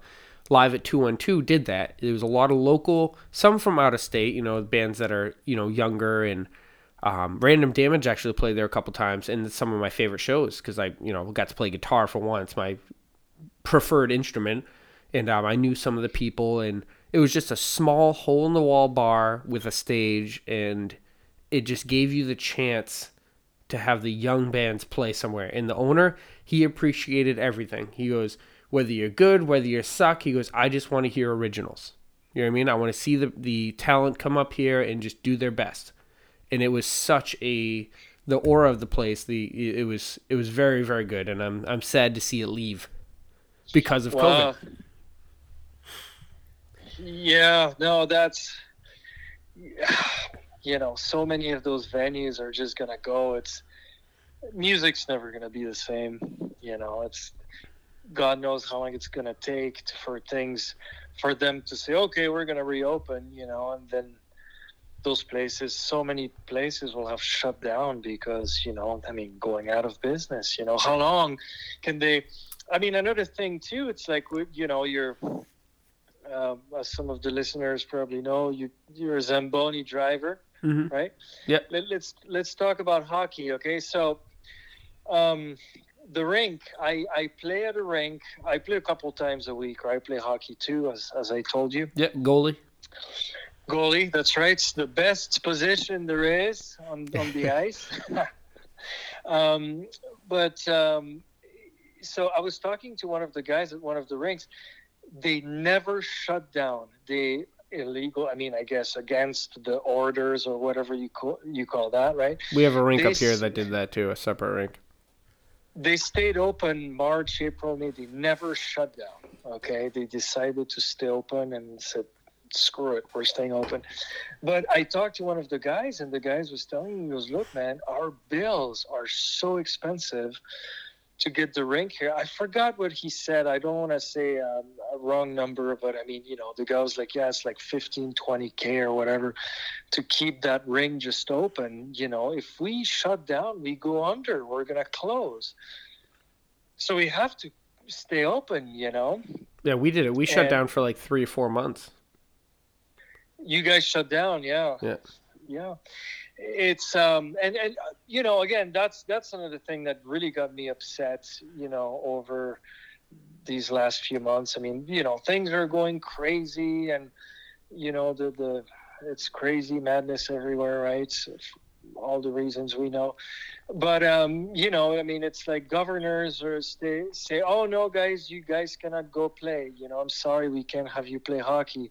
So sorry, 20 guys cannot get together and play some hockey because there's a virus." But meanwhile, you have 50,000 people that were protesting, right? Oh yeah, practically holding hands. Hollywood Boulevard. 50,000 people. That's like a Metallica concert. The news didn't complain about that. Nobody had a problem with that. Nope. So it's fine if you have 50,000 people protesting, but it's not cool for 20 guys to get together and play some hockey. To me, that sounds a little ridiculous, but They just made it. Do they have to do it at your rink? Do you have to skate with a mask on? Some people do. Well, here's the thing. There's a few rinks. Usually, the rink where I skate most of the time is the Toyota Center. That's where the Kings practice. It's a really nice rink. But that one shut down after COVID, and they're barely open for certain things, and they're open for the Kings, of course. But I have not skated back there since. There's a rink in Burbank, which is, still LA. That one is open. They're a little strict. They'll take your temperature and stuff. But for now, anyway, they were closed for a while. Then they opened. We could go play pickup. And then they were closed. Then they reopened. So we could play pickup. I don't think we have to skate with masks on. I'm sorry, I'm not going to. Yeah, we do. Up at our rinks, you can't skate unless you have a mask on. That's insane. Yeah, it's crazy. I have a goalie mask. How about that? Yeah, exactly. You're not like, there's some rinks that while we're doing the ice, the Zamboni driver who's out there alone, we have to wear a mask. We don't usually. We don't. Personally, I pull the thing down. I'm not going to wear a mask while I'm all alone in a 200 by 85 rink. So yeah, that rink in Burbank, it's strict enough. They sanitize every 3 minutes, and then they take your temperature. But the other rink, they don't care. Like, you come in, mask, no mask, we don't care. We're open. They're not doing anything. They do not care. And again, it's if that's what's gonna keep them open, I don't know, why not? If people are that scared, then of the virus, then stay home. Then don't go play hockey. Exactly. Don't go shoulder to shoulder with other people. But Do you play yourself? Of course, right? Yeah. I play men's league up here. I run a one of the teams, the Hab Haters. I'm obviously you know hockey, so you probably know who the Canadians are. Right, Yeah. right. Yeah. That's cool. So how many times a week do you play? I mean, Well, usually before COVID. yeah, we play once a week. I work at a rink, so I can skate when I want for the most part. I'll have sometimes when I'm closing, I'll have groups be like, "Hey, we need a player," and I'll just jump on before between ice makes. But excuse me, the team, we have two seasons, one in the winter and one in the summer, and we would play about 10 games, not counting playoffs in the summer, and about 20 games, not counting playoffs in the winter. And we play once a week. There's a couple months between seasons that we have a little break, but yeah. But right now we're not playing. It keeps getting pushed back. We were supposed to start again. We're still in the middle of a season. We're supposed to start again December 14th, but now it's getting pushed to January 4th, at least. You know what I mean? But there's rumors that everything's gonna get shut down again, like tight. Yikes. Yeah, but luckily my boss So, is still finding a way to pay us, so we don't have to go on unemployment. So that's good. right, yeah, that's good for now, but hopefully they don't drag this on too long because your rank is probably not going to keep paying you for much longer either. After a while, you know what I mean? Money runs out. Yeah, yes. The rink is bleeding right now, money. It is just. But hey, my boss has been really, really good to us, and he said he's going to do everything in his power to make sure that there's something to do, keep us busy, because we're not like on the city like a normal rink where we're nonprofit. We have board members, and we have very, very extremely rich people to be able to throw the rink a few dollars, I think, to keep her going. You know what I mean? So it doesn't go under. Oh, nice. Yeah. So we are very lucky in our situation. That's awesome. Yeah. So what's your position of choice on the ice? Oh, forward. I am not the greatest hockey player. Like I can play, I know how to skate and shoot. Like I know how to do all that. But if you were looking for skill, you don't come to me. If you're Right, looking for right, right. entertainment, like my hair is actually really, really long, like yours right now. And I was gonna ask you, like, how do you wear your hair? Because I just let mine go. Like you can't even see my numbers on the back. Wow. Um, what I do is because yeah, my hair's long. I mean, it's down. It's past my shoulders a little bit. I mean, my hair used to be down, middle of my chest. I recently chopped off about 6 inches. I mean, it's still under my shoulders. What I do is that I just do like a little. I take a little hair tie. I do like a little mini. How do you call that? Like a mini bun, like a ponytail that I Like on the fold in bottom of your half. So it's mask. like a mini ponytail, and then I put like a some kind of um, like some kind of bandana, pretty much, and then the mask goes over, and it's fine. So yeah, my hair. I don't let my hair down. Yeah, mine's longer than that, and I just let it go. I'm just out there for Wow. entertainment. I entertain people. They look at that guy like, who's the guy with the crappy mustache and the hair down to his ass? Oh, you have a mustache now. Oh, just like a crap. Like I can't grow facial hair. I can grow like a goatee thing, but it's not the strongest, and I can't grow anything on my cheeks. And I'm 32. Wow. Are you a beard guy? Can you grow a beard? Yeah, not an insane, super thick, super. I mean, yeah, my beard is thick enough. I could have a beard, but I mean, it's not like, some people are extremely hairy and fuzzy. My beard is, it's not the thickest. So, but yeah, I mean, it's every few days I'll get a little lazy, and then I get half an inch. And I'm like, oh, I gotta shave that off. Yeah, all your I, I pictures, you have no beard.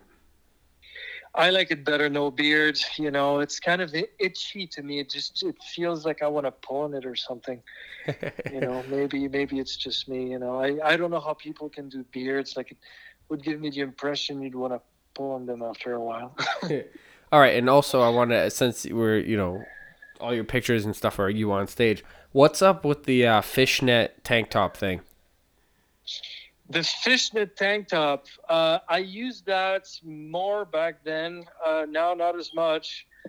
Um, I used that a lot for let's see. I used that a lot for the Michael Jackson tribute bands.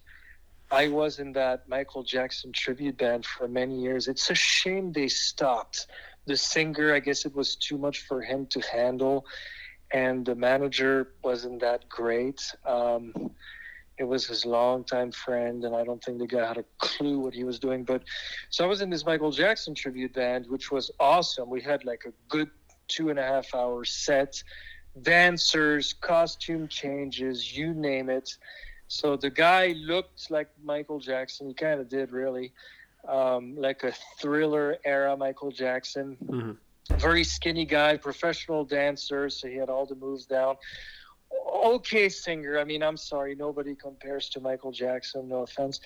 So he was not nearly as good as MJ, not even close. But the show was entertaining, and so yeah. Then I definitely had like I would use like fishnet tank tops, and then put like a silver sparkle little vest on top or something like that. But it kind of went well with the show, or with some with the like the dirty rock and roll bands. It's like you throw on some jeans and cowboy boots, and I had some of the fishnet things too. I'd usually maybe put a little vest on top of it. If I didn't, then it was probably a long time ago.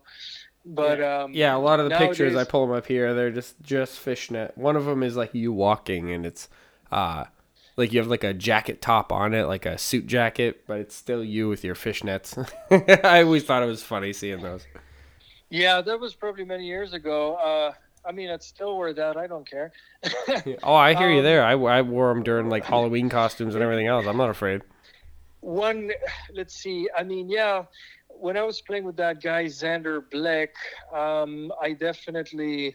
they definitely liked a more, uh, what's the word? They tried to be more hipster a little bit, if that's the word. Mm-hmm. So, like just like a black t-shirt and just dark jeans or something, Oh, the that's about it. typical look. I hate That's that. about all I would do. And actually, now that we're talking on this, I'll mention that because that's also music industry related. In 2013, I joined this guy. I was I was walking at the Grove, that awesome mall that they have in LA, just getting some coffee there, and I randomly start talking to a guy that's, in line, and then he's like, "Oh, my friend, he's a singer, just moved out here from New York. You guys should meet. I think he may need a guitar player." So he introduced me to, his friend Xander Black, great singer, and the guy was signed to 101 Records, which is a division of Capitol Records, pretty much. It's Red One, that producer, Red One, who the guy, produced everybody from Justin Bieber to Michael Jackson to. He co-wrote. I think he's more famous for, more well known for his work with Lady Gaga. He co-wrote and recorded all of those Lady Gaga hits she's got from, Poker Face, Bad Romance, all that stuff. But anyway, so I ended up playing with Xander. He liked my playing, and it was a fit. So I started playing with them, and it's like, oh man, like that's cool. That's a signed band. Red One's the producer. That guy, like that's big. There's the label. There was a gentleman named Randy Phillips, who was the head of AG Live. He was the manager, if I recall, if I'm not wrong, don't quote me on this, but I think he was also Prince's manager in the 80s or something. So anyway, one of the big Hollywood guys, worth hundreds of millions of dollars. Anyway, and then, when I joined that singer Xander, I was really excited because I'm like, well, I mean, look at the people we're working with. There's Red One, there's the label, there's this, that's gotta go somewhere. Some great stuff's gonna come out of this. And we did have some cool gigs, played some cool opening acts, or crowded places, all that stuff, big venues. But and then time passes, and then record at the Jim Henson Studios or the Capitol went to, and then time passes, nothing's going on, the label's not pushing it, and then time passes, and then years later, Xander was dropped, and I was like, what? That was interesting. To me, it felt like just to get in the hands of those people, those big people that could potentially make you blow up as an artist, right? I mean, people like Red One or Randy Phillips, just to get to those people feels like it's a million miles away. And when you get there, then you realize it's still a million miles away to get to any kind of accomplishment, success. You know what I mean? So very interesting thing. That changed my vision on the whole music thing, because after that, when that didn't go anywhere, I was in the band for 5 years, and after that, things were, it got stale. It was time to move on. But, I'm like, wow, if that didn't work, when you're in the hands of those people and they're telling you all this, like I recall, we had a private showcase, and you had Benny Medina, Jennifer Lopez's manager, JLo's manager. You had Randy Phillips, Red One, and those guys showed up in their Bentleys and fancy cars, and one of them had a driver. And, we're doing a private showcase for them, and they're talking, brainstorming, this is what we could do for you guys, and we're going to come up with plans. We gotta meet in the offices. We're going to do this and this and that. And then you're like, wow, they're hyping you up so much. Like it's looking so promising, and then in the end, nothing happens. You're like, wow, that was weird. Just seems like it's like winning the lottery. Yeah, I mean, it's like whoever gets to have a successful career in music and make a living and all that, and have their fan base and all. I mean, it's like, I would compare that to pretty much winning the lottery. It's like that with anything else. It's sports, comedy, trying to get there, but sports, comedy, podcast, music, and acting. It's all the same. I mean, you have to be in the right place at the right time, because there's so many talented musicians, like you, of course. Like I said, you're probably the most skilled guitar player I've ever played with or seen, met in a personal life, and it's crazy that, with all the skill you've had and all the people you've played with, it's still, yes, you have some great songs and you have tons and tons of stuff, but you don't have that, hey, who's Chris Declercq? You know what I mean? I wish you were out there more. You know what I mean? You deserve more than what's actually there. You know what? I mean, it's interesting because I was just talking about that with a friend of mine. Well, my friend Dave from Puddle of Mud. I was at his studio earlier. We're working on some music, and we have a friend, one of our mutual friends, Roy Z, guitar player, producer, songwriter, also really talented guy, a little older than me, but the guy produced, everybody. He produced Judas Priest, Bruce Dickinson from Iron Maiden, Sepultura. The guy, again, he was in Rob Halford's bands, the singer from Judas Priest. That guy played Madison Square Garden, Ozfest. You name it. He has, gold records and this and that. But and that guy yet is still so underground. Hardly anyone know who he is. You don't see the guy in guitar magazines. You're like, that's weird. Having done that much, still not many people know who you are. Again, I have not done nearly as much as he has. I've never produced Judas Priest, and I don't have gold records. But at the same time, that just proves that, you can make tons of money doing it. You don't have to be in the spotlight. You know what I mean? You can live off your skill. You can, but now it's harder for him too, because some of those big gigs are not active at the moment. They're not present, and now even him, he gets the work, but it's not as glamorous as it once was. Yeah. I'm just happy that I technically speaking, I definitely got to do more than most. Yes. I played big shows. I played with, rock stars, recorded with rock stars like Lemmy, played with some of my idols. I definitely got to accomplish way more than the average musician. So I'm very fortunate. It's just very difficult to maintain that, stable living. I used to make a living fully, and then it got slow, and then it's hard to get gigs, and then it's Well, when that your rent's hustle too is hard. $2,200 a month, that's still crazy. It's hard to make money. Well, yeah, I mean that's exactly, and rent is everything's insanely expensive here in California. So you gotta keep up with all of that. So a lot of musicians are broke. They don't have money to pay you or to do this or that, or Yeah, definitely. sometimes it's hard to get by. Can I hold you for 1 second? Sure. Hold on 1 second. All right, we're back. I had to pee. To put it in good words.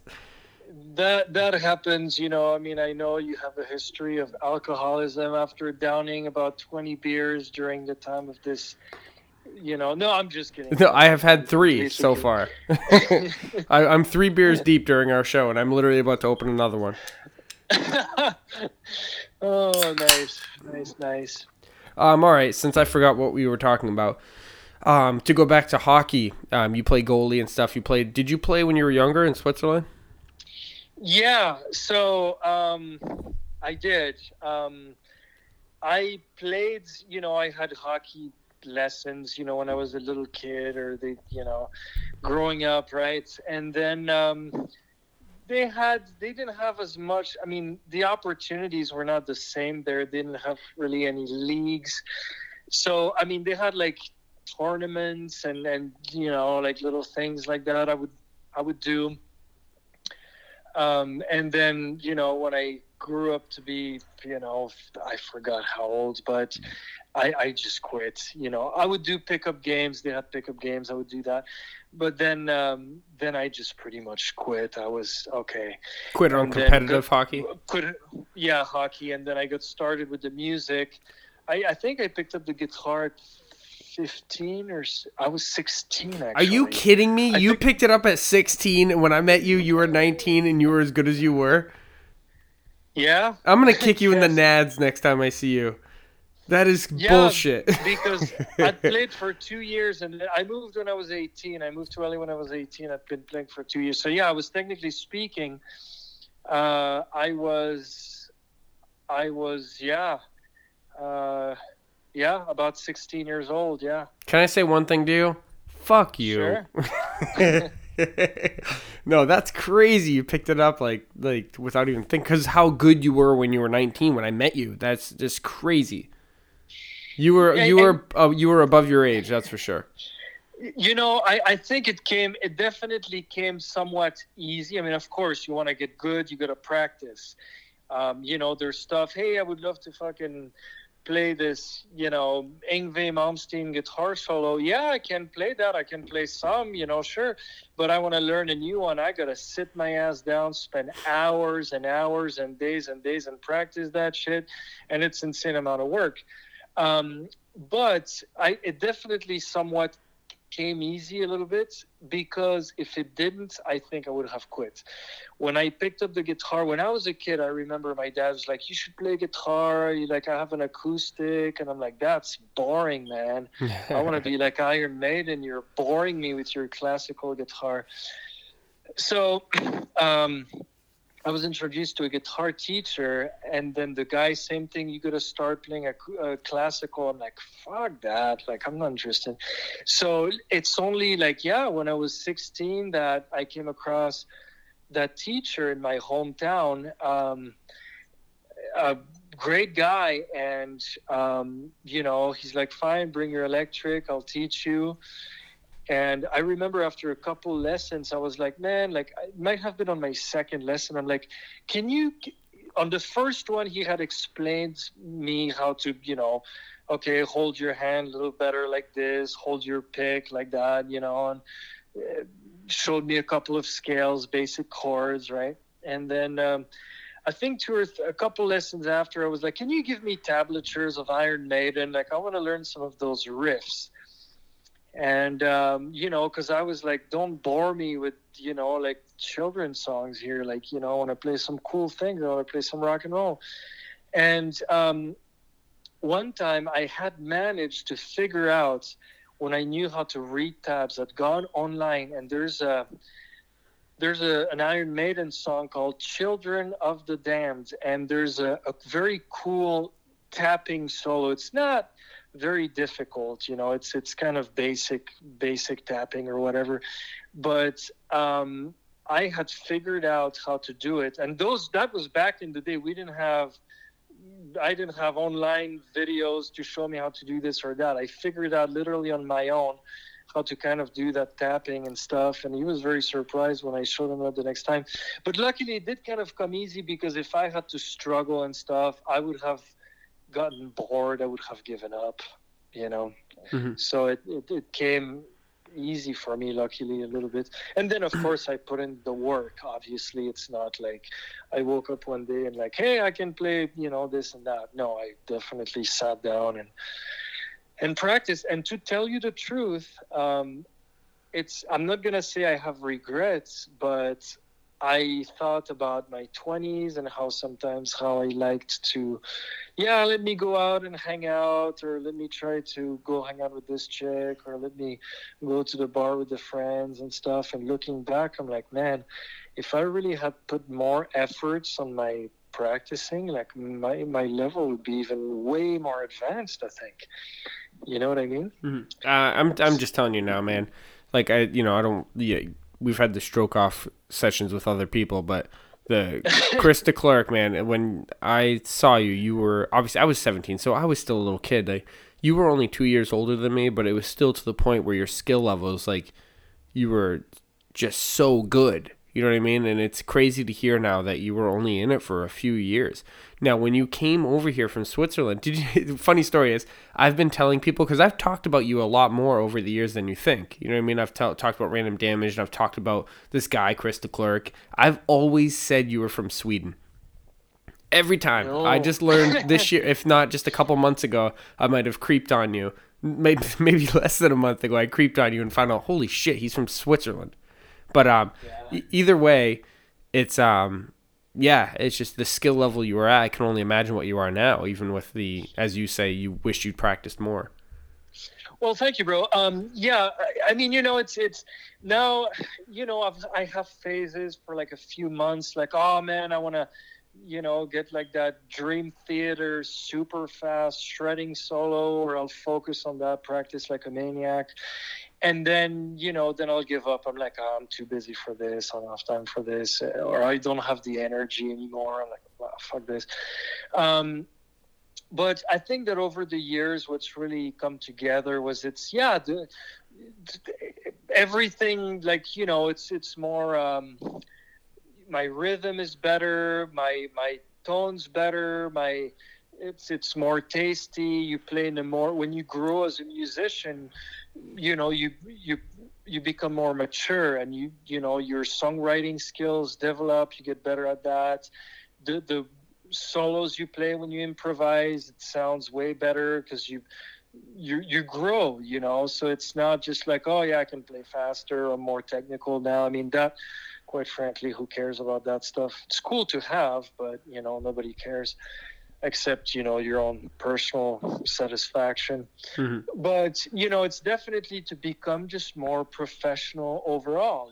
And some of those guys, that my favorite guitar player of all time, it's not the greatest. I mean, there's a lot of guys that I love, but my all-time favorite is Adrian Smith from Iron Maiden.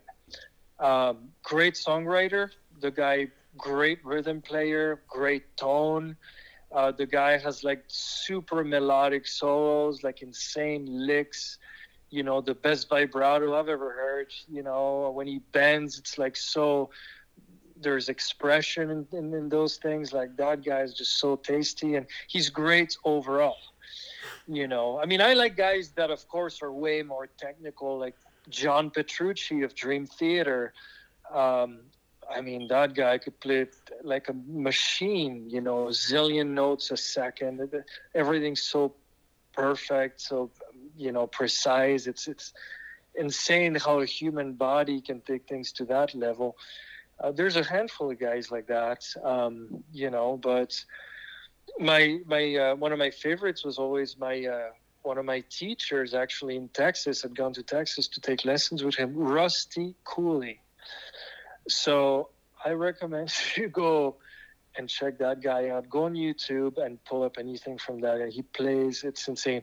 It's technical, it's more technique than music, but it's, makes you wonder, like, wow, how can a hands do such things on a guitar? It's insane. So, but yeah, I mean, over the years, to come back to what I was saying, if I had practiced, I could have increased, my skills even more. But my playing has definitely matured and reached, a more professional level, without a doubt, with life experience. I'm sure you have too, obviously, after all those years, now you're a musician, Yeah, I never put in the time like you guys did. Like, I wish I did.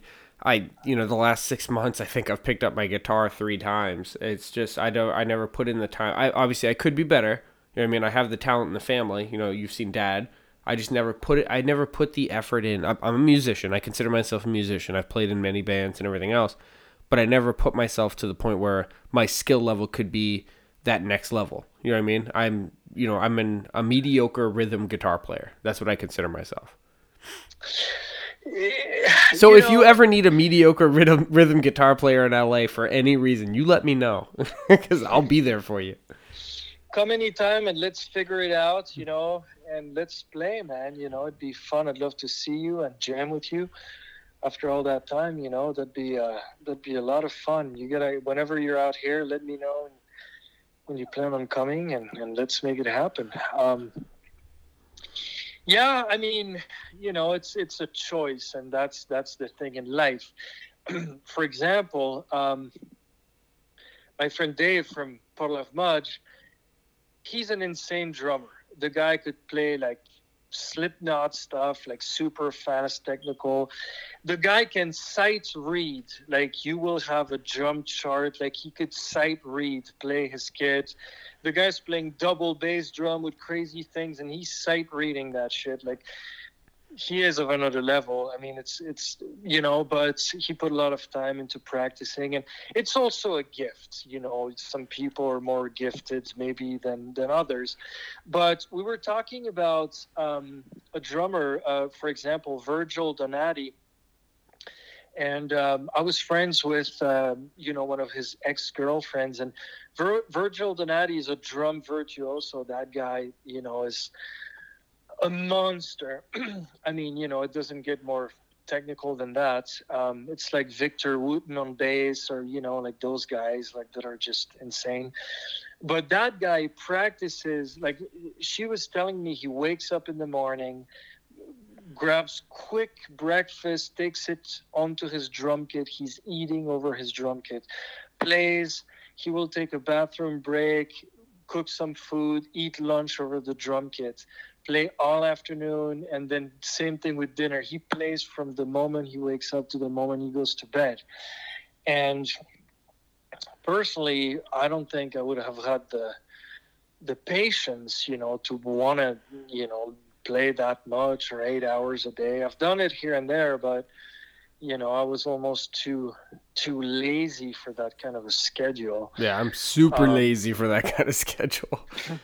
Then meanwhile, you've got a guy like in AC/DC that's got his super basic beats that probably never practiced that long, and he's got a stadium of 50,000 people singing along and jumping up and down in front of him. Yeah.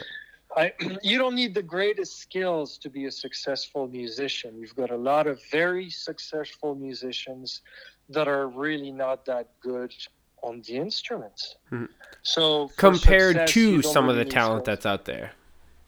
What was that? I'm sorry? It's compared to some of the talent. Like you said, those drummers, granted, the few AC/DC drummers that have gone through, they're probably really, really good, amazing drummers, but their beats that they're using for those are just, I could do those, you know what I mean? And I'm not even that great of a drummer. You know what I mean? There are a lot of basics, but then they have the Angus Youngs and stuff and the Brian Johnsons that are just, that's the face. That's what people are looking at. You know what I mean? And that you're able to cover up what basic sound it is that the drummers are doing there. That's true, but then again, think about it this way, though. The drums is the foundations. Like, I agree with what you say. It's an extremely basic, those are very basic beats. I actually had played with an AC/DC drummer, Simon Wright. Simon Wright actually was kind enough to sign when I renewed my visa. I needed letters and stuff, and he wrote a letter for me saying, "Yeah, Chris is great" and stuff. He helped me out, get my papers and stuff. That was really cool of him. But yeah, I played with Simon Wright. He was in AC/DC for a few years. But I remember thinking on stage, man, that guy has magic to that beat. Like, it's solid. You know what I mean? Like, we could be playing the same beat, but that dude is just solid, like rock solid. And it's, when he's hitting that snare, it's like gunshot, you know what I mean? Like, some of those guys out there, other drummers around, the clubs you'll find, I mean, they don't have that what's the word I'm looking for, that vibe, that feel, you know what I mean? Like, he's mastered his craft. Yeah, he's mastered his craft for what he did, for sure. He's not doing flashy stuff, but what he does it well. And I'm not saying they can't do those flashy things, but they probably can. Yeah, I mean, that's exactly, it's, but then again, some people can do a lot, with very little. I never studied music theory. I never really cared. I'm lucky that I have the ears. I know the basics. I have the ears, so that obviously having the ears is everything, because that tells you if it's right or wrong. You will know. But like my soloing and stuff, I mean, I know a couple scales, but it's still very basic. It's more of the concept where you do a lot with very little. You know what I mean? Oh yeah, that's all AC/DC is. You know what I mean? There a lot of them are just. It's not the most complicated music, but what they do with it is just amazing. And it's funny that we're talking about AC/DC, because I just a couple days ago I pulled out my AC/DC Back in Black album, and I haven't listened to the whole album all the way through as one piece in a long time. And I did in my car on the way to work, and I'm like, that fucking album is just so good. The whole thing, every song on it, every beat, everything is just crazy good. Yeah, indeed. They've got quite the material. That's for sure. How often do you practice on a regular basis? Not much, man. I mean, not as much as I should. Like, I pick up a guitar once a week, and I'll kind of just mess around with it. And just last year, I bought myself a really nice Taylor guitar, acoustic. It is just gold, way out of my price range, but I managed to do it. And I haven't picked it up as much as I wish I did. Yeah. Yeah, I mean, when you have the time, pick it up and play a little. I haven't played myself in a few months, actually, because I broke a finger. Oh shit! Really? Yeah.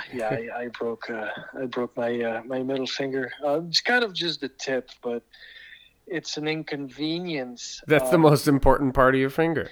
But what's really freaky though? It's like so at first, I mean, of course, it's painful. The finger doesn't move. Obviously, I'm not gonna touch the guitar. Then after a little while, I put a Band-Aid, and I could literally play guitar with a Band-Aid. I wouldn't feel anything. It's almost like Tony Iommi with a chopped off finger when he's got that piece of, I don't know what it was, that whatever that was, that little piece of cork. Tony Iommi from Black Sabbath? No, I don't remember the situation. What was it? What happened? Oh yeah, well, he came up with the whole genre. I mean, that whole Black Sabbath were the pioneers of that metal thing and tuning down, like drop tuning and stuff. Like drop And the D. whole reason was the guitar player Tony Iommi had chopped off the tip of his finger at his work. I hope I don't mess up the story, but yeah, he was working with wood or something and chopped off with the tip of his finger with one of his machine. All of a sudden, he's got a finger that's shorter than the others. So they had like a prosthetic fingertip or something like that added on. So he has no sensation. So he needed to change the gauge of his strings because he couldn't put as much pressure on them. Therefore, they tuned down. And that kind of contributed to that whole beginning of heavy metal. That is crazy. That's a crazy story. Yeah, you should read on that. Go Black Sabbath, the guitar player who's left-handed also. Yeah. Tony Iommi, read the fingertip. His fingertip, it's been chopped off, and then, so he has obviously no feeling there because there's no finger. And then that's what caused them to tune down and to play some of the riffs the way he did. And that was one of the reasons that heavy metal was kind of shaping up, was because of his finger that was chopped off. Yeah, I just pulled it up. It says accident at the age of 17. What's his name? Lomi? Tony Iommi. Iommi. It says Iommi lost the tips of the middle finger and lost the tips of the middle and ring finger of his right hand in an industrial accident on his last day of work in a sheet metal factory. Iommi described how he was told he would never play again. That's crazy. He was only 17. See, if only you, Ronnie, had chopped off the tip of your fingers back when you were 17. If only something would have come out of this. Yeah, maybe. Yeah, definitely maybe. I didn't even have a job at 17. He's over here working in a sheet metal fucking factory. Wow. That's crazy. Yeah, damn, we've jumped around a lot. So yes, if you do need a basic rhythm guitar player, let me know. I'll be down. I'll definitely come down if we ever have the chance to play Random Damage in Los Angeles again, or anywhere really. That would be gold. At least with you, I would love to be able to tell Dad, hey, I'll hold rhythm guitar. We'll have such and such our bass player come out, and he's such a talented bass player. His name's Sean. Wow, I can't even think of his fucking last name right now. But his name's Sean, and he is such. Well, let me see if I can find him. One of the best, like you are, one of the most skilled guitar players I've ever played with or know. Sean is the epitome of amazing bass player. Sean Gordon, shout out to him. He's a left-handed bass player, and dude, this guy had a mullet since he was born, and he still has it to this day. It is just wow. He has it is so great in what he does, and he takes it down for when we play shows, and he just goes nuts. Nice. But yeah, if we could get him out there, I'll play guitar, you play guitar, get Brett on drums, and just let Dad go on his vocals. That would be so much fun. That would be one of my last. That'd be my big hurrah. Absolutely. I mean, it's like as soon as this, garbage reopens, that should definitely. We should, I'm sure it's not that hard to book a couple of places if they still exist by then. Exactly. There's a lot of comedy clubs. Like I said, I've loved listening to stand-up comedy, and then last December I did it for the first time myself. And there's a lot of big clubs that I was planning on when we were to come down there in LA. I was going to force myself into some of the open mics and see if I could get 2 minutes in. You know what I mean? I've only done it a couple times, but I'm like, whether I suck or not, do you know how awesome it would be if I said I went to the comedy, was it? The Laugh Factory is one of the ones I was trying to get to, and then the store, Do you know that I live a block away from the Laugh Factory? Exactly 1 block. Oh, you suck! Man, that's where I was going to go. Next door to the Laugh Factory. Yeah, Tuesday night, I was supposed to fly in at like 4 o'clock to LAX, and the line starts at like 5 or 5:30 at the Laugh Factory for open mic, and I was going to rush there as fast as I could, but Yeah, obviously that's not working out. I think the Comedy Store is shutting down, or it did shut down completely. And that store has been there forever, that place. They're shutting down. I mean, I walk in front of that place 3, 4, 5 times a week because I take my night walks on the Sunset Strip. The Laugh Factory is the beginning of the Sunset Strip, so I usually walk the entire Sunset Strip. I'm a night owl. I like walking at night. So I'll go walk there and always pass the Comedy Store. I know that they had reopened kind of in the summer where they were serving like kind of a little bit of food and cocktails on the smoking patio. Mm. And then I thought that was a little fucking insane. I'm like, what world are we living in? They would do comedy, like they had blocked off the entrance. They had set up a table, where the door is. So somebody was standing on the table with the door shut, and from behind the glass, you had somebody with a microphone inside the building through the glass doing his comedy show for the people outside.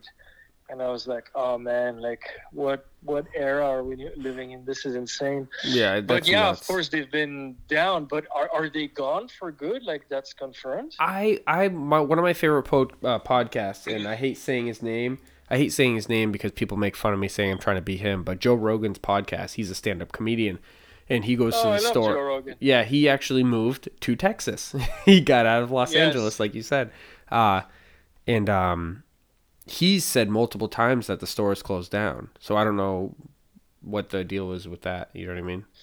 I wonder if it's temporarily or if they just shut it down altogether. Yeah, I last I saw, I mean, they had put like a plastic cover up in front of those glass doors, and it looks, I mean, obviously it's closed, but I don't know if it was temporary or not.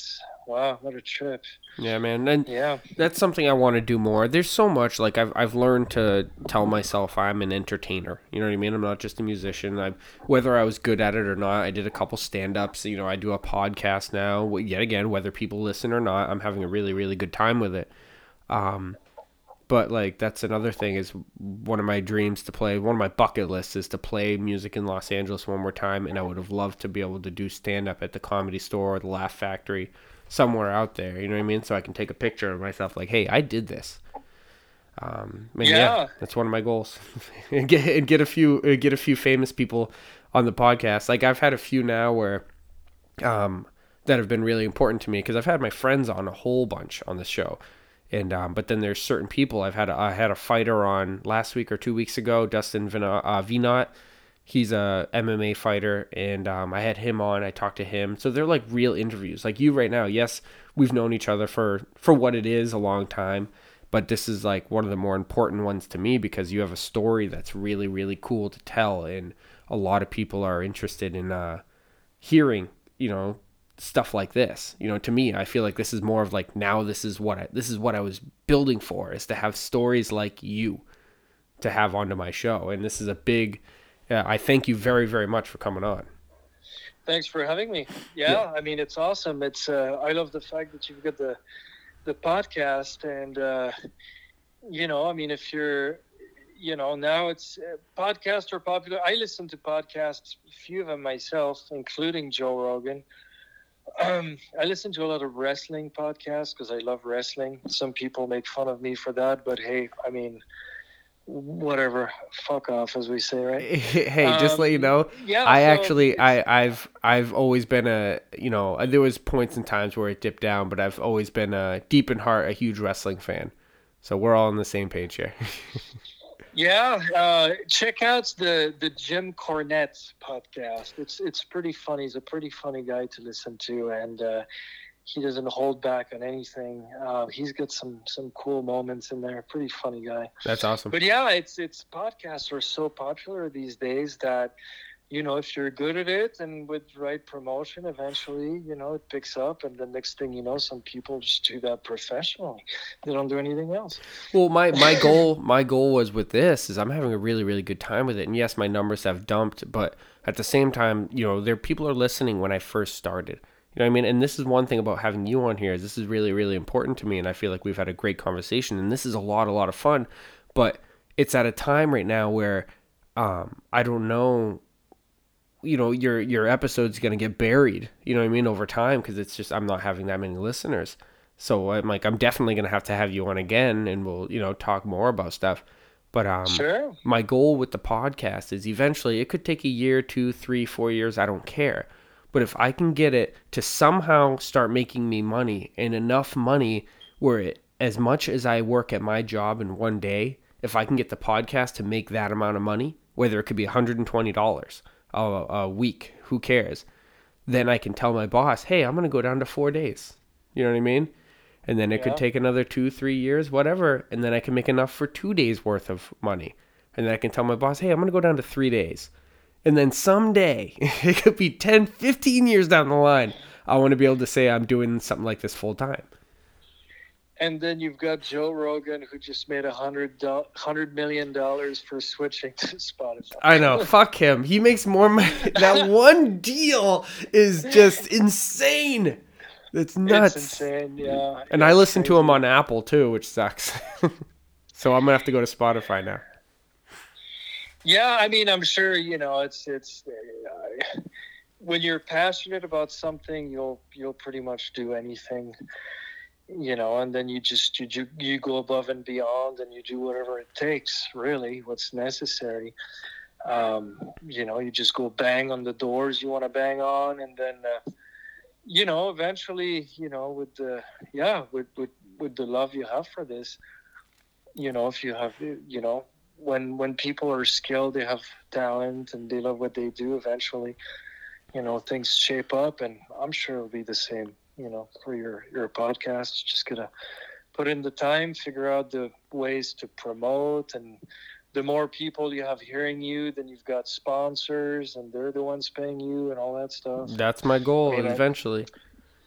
I didn't think I was going to get the listeners I have now. You know what I mean? I feel like 30 listeners. That's 30 people's quite a bit for a guy from Naples, Maine, who doesn't do it. You know what I mean? Who doesn't promote it. At first, I had 100 downloads.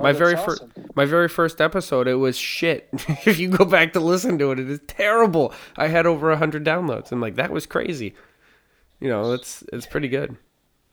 That's awesome. Yeah, I mean, hey, you got to start somewhere. That's really the thing. I mean, it's like, look at me. I grew up, I mean, that's a true story. It's like I grew up, I had this poster next to my bed, Iron Maiden, the 90s, and then I'm like dreaming one day, maybe I'll meet those guys and stuff. And that very same singer that was on the poster, the first time, I met him, he picked me up at the airport. And then he sang on my song, when I went to England, Blaze Bayley. So, it's like there are certain things that are, I mean, that's my message to everybody, to all the whole 30 people, 100 people, 1,500 people out there that will listen to this, whatever it is.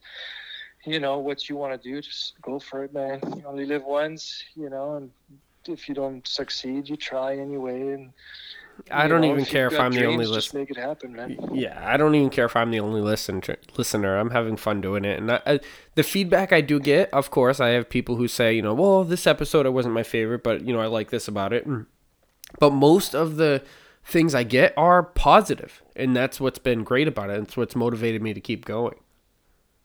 Yeah, I was going to say, you sound very relaxed, very comfortable, and you're holding on the thing, and it's, it's probably, my guess, I mean, and you tell me if I'm wrong, but my guess, depending who you're talking to, like sometimes there's some kind of chemistry, like we talk about stuff, like that opens a subject, we talk about this, and then we laugh, and and there's other people you probably like, I mean, it may be awkward because like they, maybe they're just awkward people, or the chemistry isn't really there. And then therefore it may be harder to guide the whole podcast. Could that be?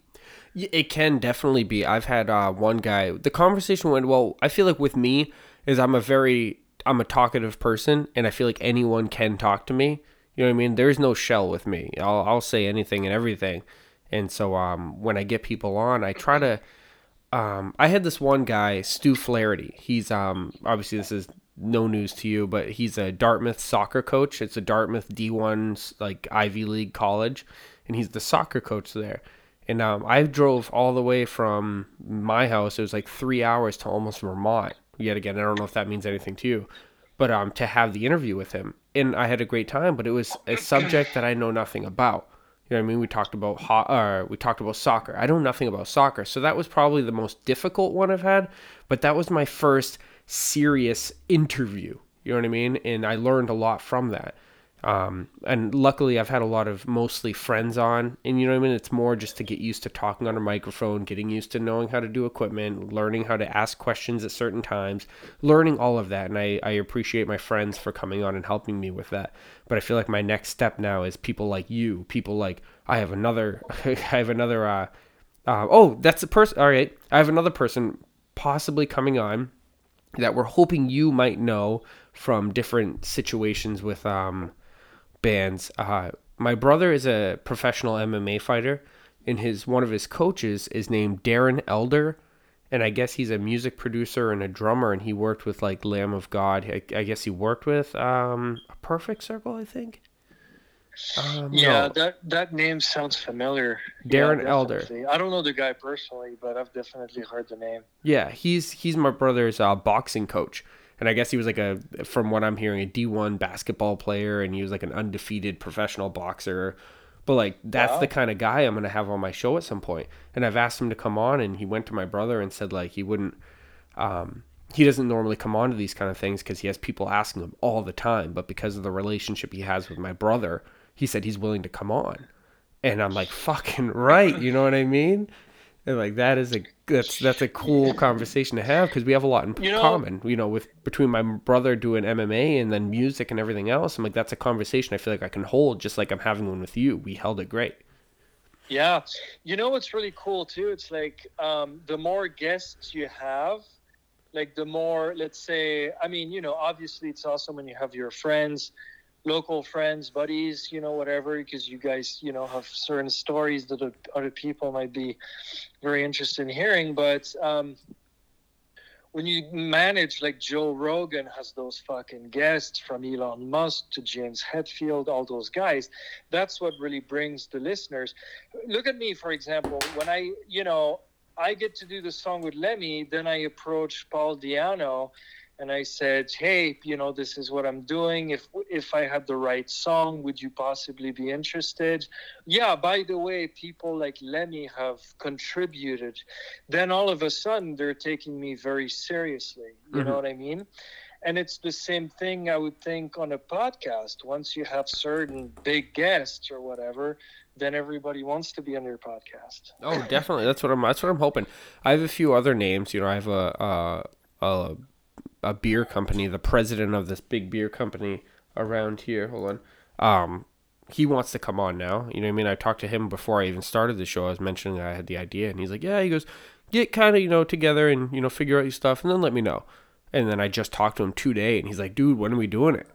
You know what I mean? And that's awesome. And I need to get to that next step of promotion, whether it's, paying for ads or something like they do on Facebook is very, very cheap. You can get it so it sponsors on different situations, or to the point where I'm telling people, I'm like, dude, I'm going to buy 1,000 stickers and give them out to people. And just, you put fucking Cheesy Chicken Podcast on everything. I don't care what you are. And, going through a drive-thru of a McDonald's, you stick them to that wall right there that everyone else puts their stickers to. Like, I don't care. You know what I mean? Just put it on something, and, I'll get something every, 200 people look at that sticker. I bet you one of them will look me up. You know what I mean? They know who Probably. I am. You know what I mean? That's what I'm hoping. 300 people, you get one to look at you. Boom. I feel like that's more of a success than anything. For me, anyway. Yeah, you need the shout outs, I mean, if you had, somebody big on your podcast, like really big, that can tell his million, Instagram followers or Twitter followers, whatever it is nowadays, hey, I'm going to be on this podcast, that 1 million people are going to check it out. Exactly. That'd be gold, huh? That's what it is. I was thinking about doing that, finding a list of celebrities in different situations I like, whether they're comedians or actors or whatever. You know what I mean?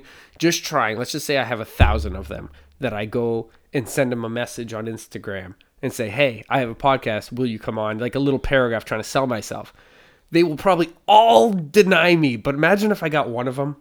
You know what I mean? I feel like that would be huge to get one of them. Yeah, make sure if you give them a sample, it's like a really, cool thing when you sound, like not in the early days, but when, by the time you get, When I get Chris Declercq on? you're more, like it really sounds, you're really comfortable, professional. It sounds professional. Show them something very professional, that they could, because, yeah, I mean, yeah, again, if it's the first time you've ever done it, you don't know how to do it. It's very green, amateur kind of ish. Do you know what I mean? Yeah, definitely. Then Totally. they're going to be like, oh, no, thanks. But I mean, if it's something really professional and cool, and then they're probably going to be like, hey, I got the time. Sure, I'll do it. Yeah. That's what I mean. I might as well get one person. I'm sure you can get some people. Yeah, definitely. I'll have that one person that's feeling generous and be like, yeah, I'll give this guy an hour of my time. What's an hour? Then he'll be like, it was $500 to come onto your show for an hour. But that's what it is. I mean, that's the key to success. Somebody giving you a big break. Mm-hmm. I mean, somebody. I mean, it's like, even look at me. Like, for example, Lemmy. We talked about that. Oh, there's a couple of things more I want to add before. I don't know when you have to wrap up. I don't know. Dude, I have all night. I already have one other thing to ask you, so you can keep going. But with Lemmy, for example, Lemmy definitely wanted to help me. Okay, that's a fact. And I'm going to tell you a little story. I told a bunch of people here and there. Not everybody knows, but just to show you how much he wanted to help me. Okay, I'd mentioned early on there was this friend of mine, Roxanne, that was helping me with like the paperwork stuff, making the whole thing happen. She was helping me out a little bit. And then she had gone up to Lemmy and said, she had gone up to Motorhead's manager, not Lemmy, but she'd gone up to Motorhead's manager saying, yeah, can we get Chris to do a promo pic with Lem for the, like the artwork for promo, like, to do a picture and stuff. And the guy denied her. He's like, the reality is Lemmy isn't even taking pictures for Motorhead anymore. He doesn't do it for Motorhead. So she kept asking. She brought it up to Lemmy's girlfriend, Cheryl, like, hey, Chris, they should take a promo pic or, something, right? So, anyway, so that's that. So I carry on with the next part of the story. So a little time passes, and then that was the day when Lemmy passed away. Actually, no, hold on. Now I'm getting my story mixed up. Okay. Let me start again. So Roxanne had asked, Lemmy's girlfriend. Okay, so far you guys follow me. Okay. Yep. Chris, Lemmy should take a promo pic together. Okay, boom. So I received the phone call. I was in the studio recording, and I received the phone call around midnight. Which I didn't pick up because I was busy recording, and it was Lemmy's girlfriend, Cheryl. And I didn't take the call, and I wasn't going to call back at 3 a.m. by the time I left. So I'm like, okay, whatever. I'll call back tomorrow, the day after. The next day, Lemmy passed away. Oh, shit. So that everybody was, in shocked. I couldn't believe it, blah, blah, blah. I mean, tragic day for rock and roll. And I forgot to call back. I'm like, I'll just give her some time and stuff. And I didn't call back. So where I'm going with this is that I found out months later from one of Lemmy's close friends, and she was also a friend with, obviously, Lemmy's girlfriend. This girl, Janita, who was actually taking care of Lemmy, in the last days. And she was literally there when Lemmy passed away. And she had told me, she goes, Chris, I don't know if you know, but the phone call that you got that night from Lemmy's girlfriend, the night before he passed away, she was calling you to schedule a photo shoot. Lemmy was ready to put on his outfit and put on his boots and his coat and his hat, and he was ready to meet you, to take pictures with you, to help you out. So Lemmy literally wanted to help me out until the day he died. Isn't that crazy? That is Like nuts. that just shows you how cool, how awesome and generous he was, because Such a humble dude. he didn't even do that for Motorhead. The fact that he wanted to do that for me, like, I mean, man, that like he was really a heart of gold.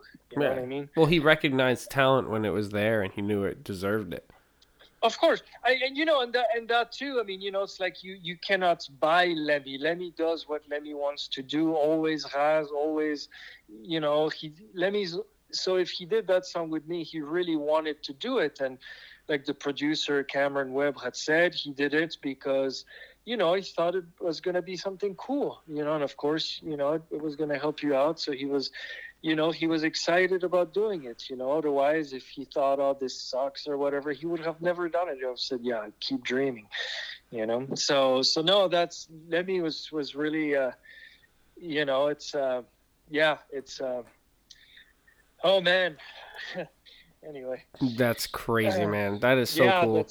that's crazy. That story, like, I found out months later. I was like, oh wow, he was ready to schedule a photo shoot like the day he fucking passed away. Like, that was really, really awesome. Some bitch had to die, didn't he? God damn it, could you hold on for a few more days? Yeah. What'd he die from again? What was it? Just I think he had cancer. Yeah, that's I think that was the cause. I mean, I'm not even exactly sure. I knew, I forgot. I kind of wanted to block these thoughts out of my mind. Yeah, I mean, definitely. if anyone goes on Wikipedia, they'll tell you exactly what the cause of death was. I think he had cancer. Yeah. So yeah, Dude, that guy, but, the conversations, the stories that dude probably could give out, right? yeah, definitely. He definitely had stories. I crashed on his couch one time. That was an experience too. Did he have a nice house? Was that? Does he have a big, nice house? No, actually, no. See, Lemmy was not about that. I mean, of course, Motorhead was very successful, and plus he'd written many hits as well for other people, like Ozzy Osbourne. That song "Mom, I'm Coming Home." Lemmy was the writer on that. So I mean, I'm obviously rock star. I'm sure he was doing quite well financially, but Lemmy was just about making music. He didn't care. He didn't need that mansion. He had a couple of apartments minutes away, walking distance from the Rainbow, so he could just go home, go to the Rainbow, walk just a couple of minutes, and yeah, all he cared about was make the music. Yeah, You know what I that's mean? awesome. Like, play some bass, write some songs, have a drink, and play some music. And he didn't. He never bothered, buying a big house. I mean, of course, he had a big collection of all kinds of cool stuff, and he lived well, obviously. But The money had to go somewhere. what's that? The money had to go somewhere. He probably had some nice cars or something. Well, you said Yeah. he was at the Rainbow like every night, so he probably didn't even need a nice car. Yeah, he didn't need the car for that. I don't even know. I don't think Lemmy had a driver's license. No shit. I don't even think Lemmy had a driver's license, because he did a music video with the Foo Fighters, and he's driving a limo. The song actually is called Limo. It was 2011. And in the music video, Lemmy's the limo driver, and I think they had to get a stunts double because Lemmy didn't drive. I don't think he did. That is crazy. That is so that's so funny. Yeah. So, Lemmy was in a world of rock and roll. He was a guy, like, when Janita had told me, like, Lemmy's like, yeah, go buy a gallon of milk. How much is it? $1? Yeah. So here, take $20, keep the change. He didn't. He's a very generous man.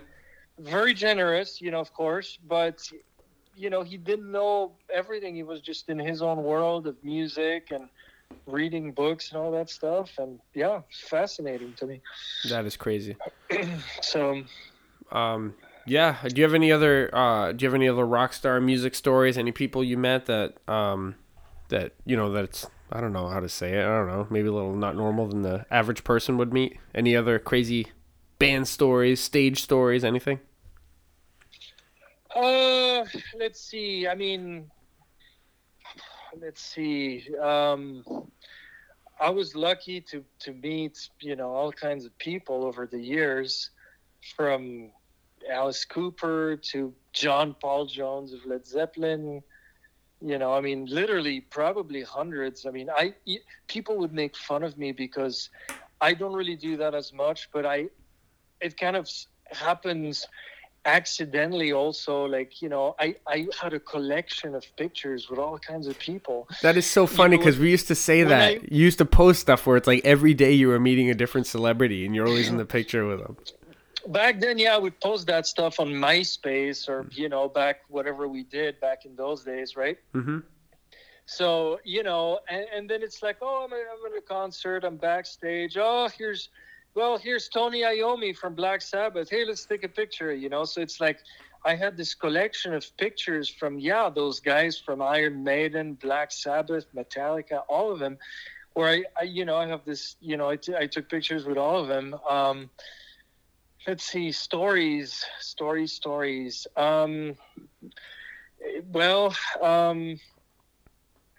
stories. I'm trying to think.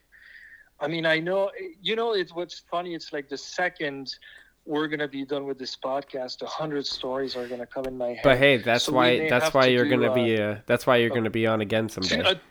Another episode 2.0 where I could.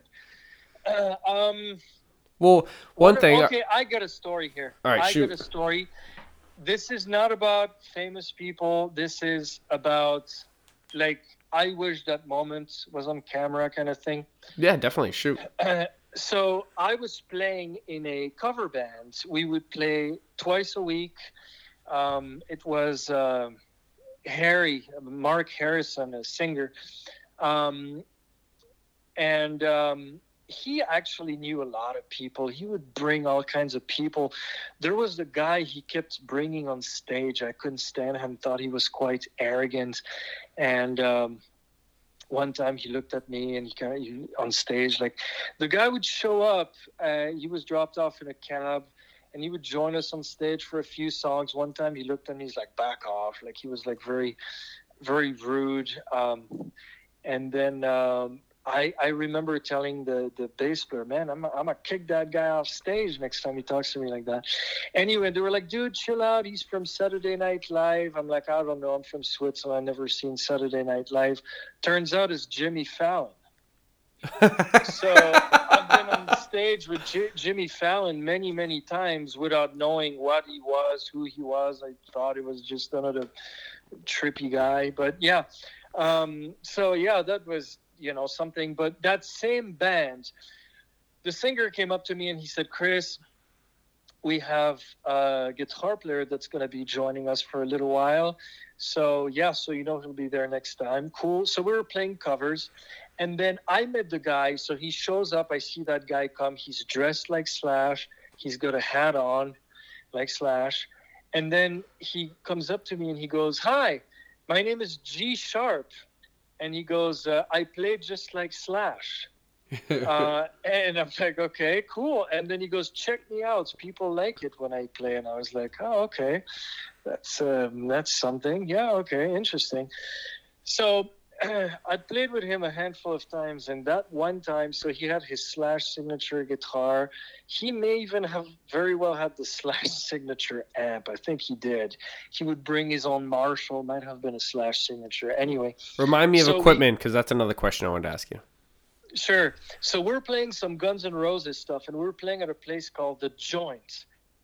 And the stage is really high. It's a really, really high stage. So we're playing at The Joint. He told me, look, we're playing Guns N' Roses stuff. I'm playing the solos. I'm Slash, like you play. I'm like, sure, bro, don't even worry about it. You play solos. So that night, we had nobody in the audience. Zero. There was a bouncer, a bartender, and a sound man. That's it. There was no one there, okay? No one. So we're on stage playing, and we're playing, I don't know, "Sweet Child of Mine" or some song like that, or it had to be like either um, one of those songs with a solo. I think it had to be "Sweet Child of Mine."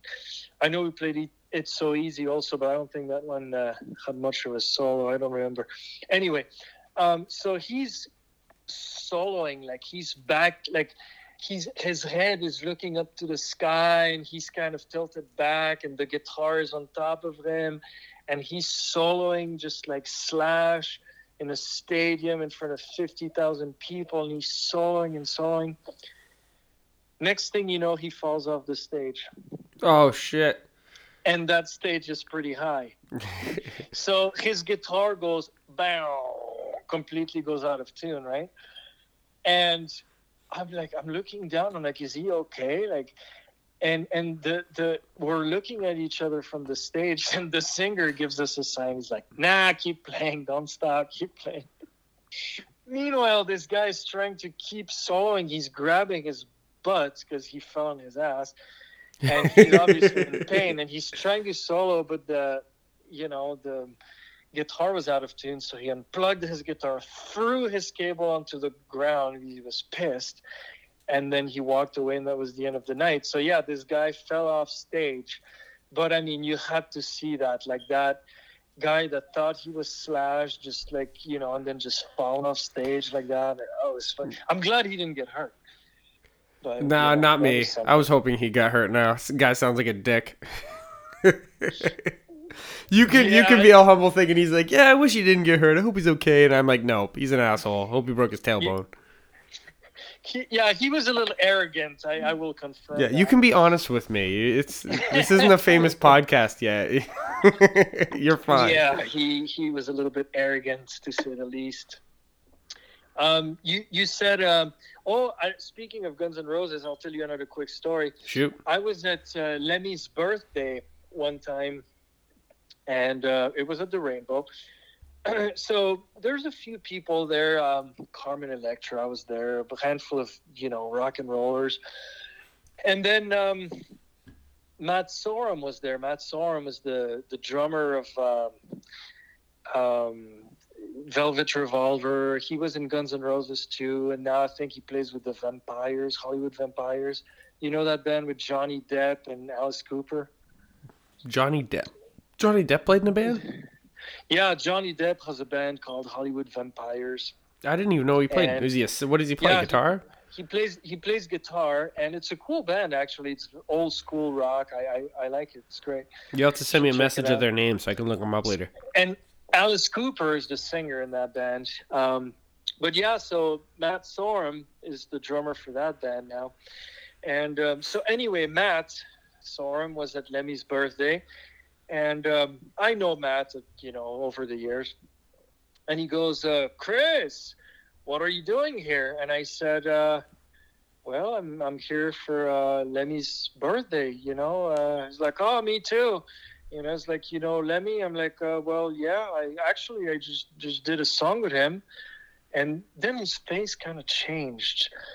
And I'm like, yeah, I co-wrote a song with Lemmy. You'll hear it soon. It'll come out soon. And then he goes, thank you. He goes, thank you. You know what? I wrote a song with Slash, and I'm going to have Lemmy sing on it. I'm going to go talk to him right now. And I thought, okay, well, sure, yeah. Good luck. Yeah, awesome. So, you definitely meet interesting personalities. I thought that was kind of a dick move too. Oh yeah, you could totally tell he was kind of jealous of you for a second. Right when he heard that, he was like, "Fuck this guy, I'm gonna try to one up him." Yeah, and I'm like, dude, you're the fucking guy from fucking GNR and the Hollywood Vampires. Like, I'm just like, come on. But yeah, I mean, I guess that's a really big deal to have Lemmy sing your song, or co-write with you rather, should I say? So yeah, when that guy heard that, he was that irritated him. It's kind of strange. Yeah, you guy's a jerk. So, but equipment-wise, I know back then, I don't remember what you used for a guitar, but I know you used to run a B52 amp. Do you still run the same stuff? What do you run for a guitar? Well, guitars. Well, here's the thing. I have a guitar endorsement with VGA. French guitars, really nice guitars, actually. Tell him you went righty for a second and send me one. What's that? Tell him you went righty for a couple months and send me a guitar.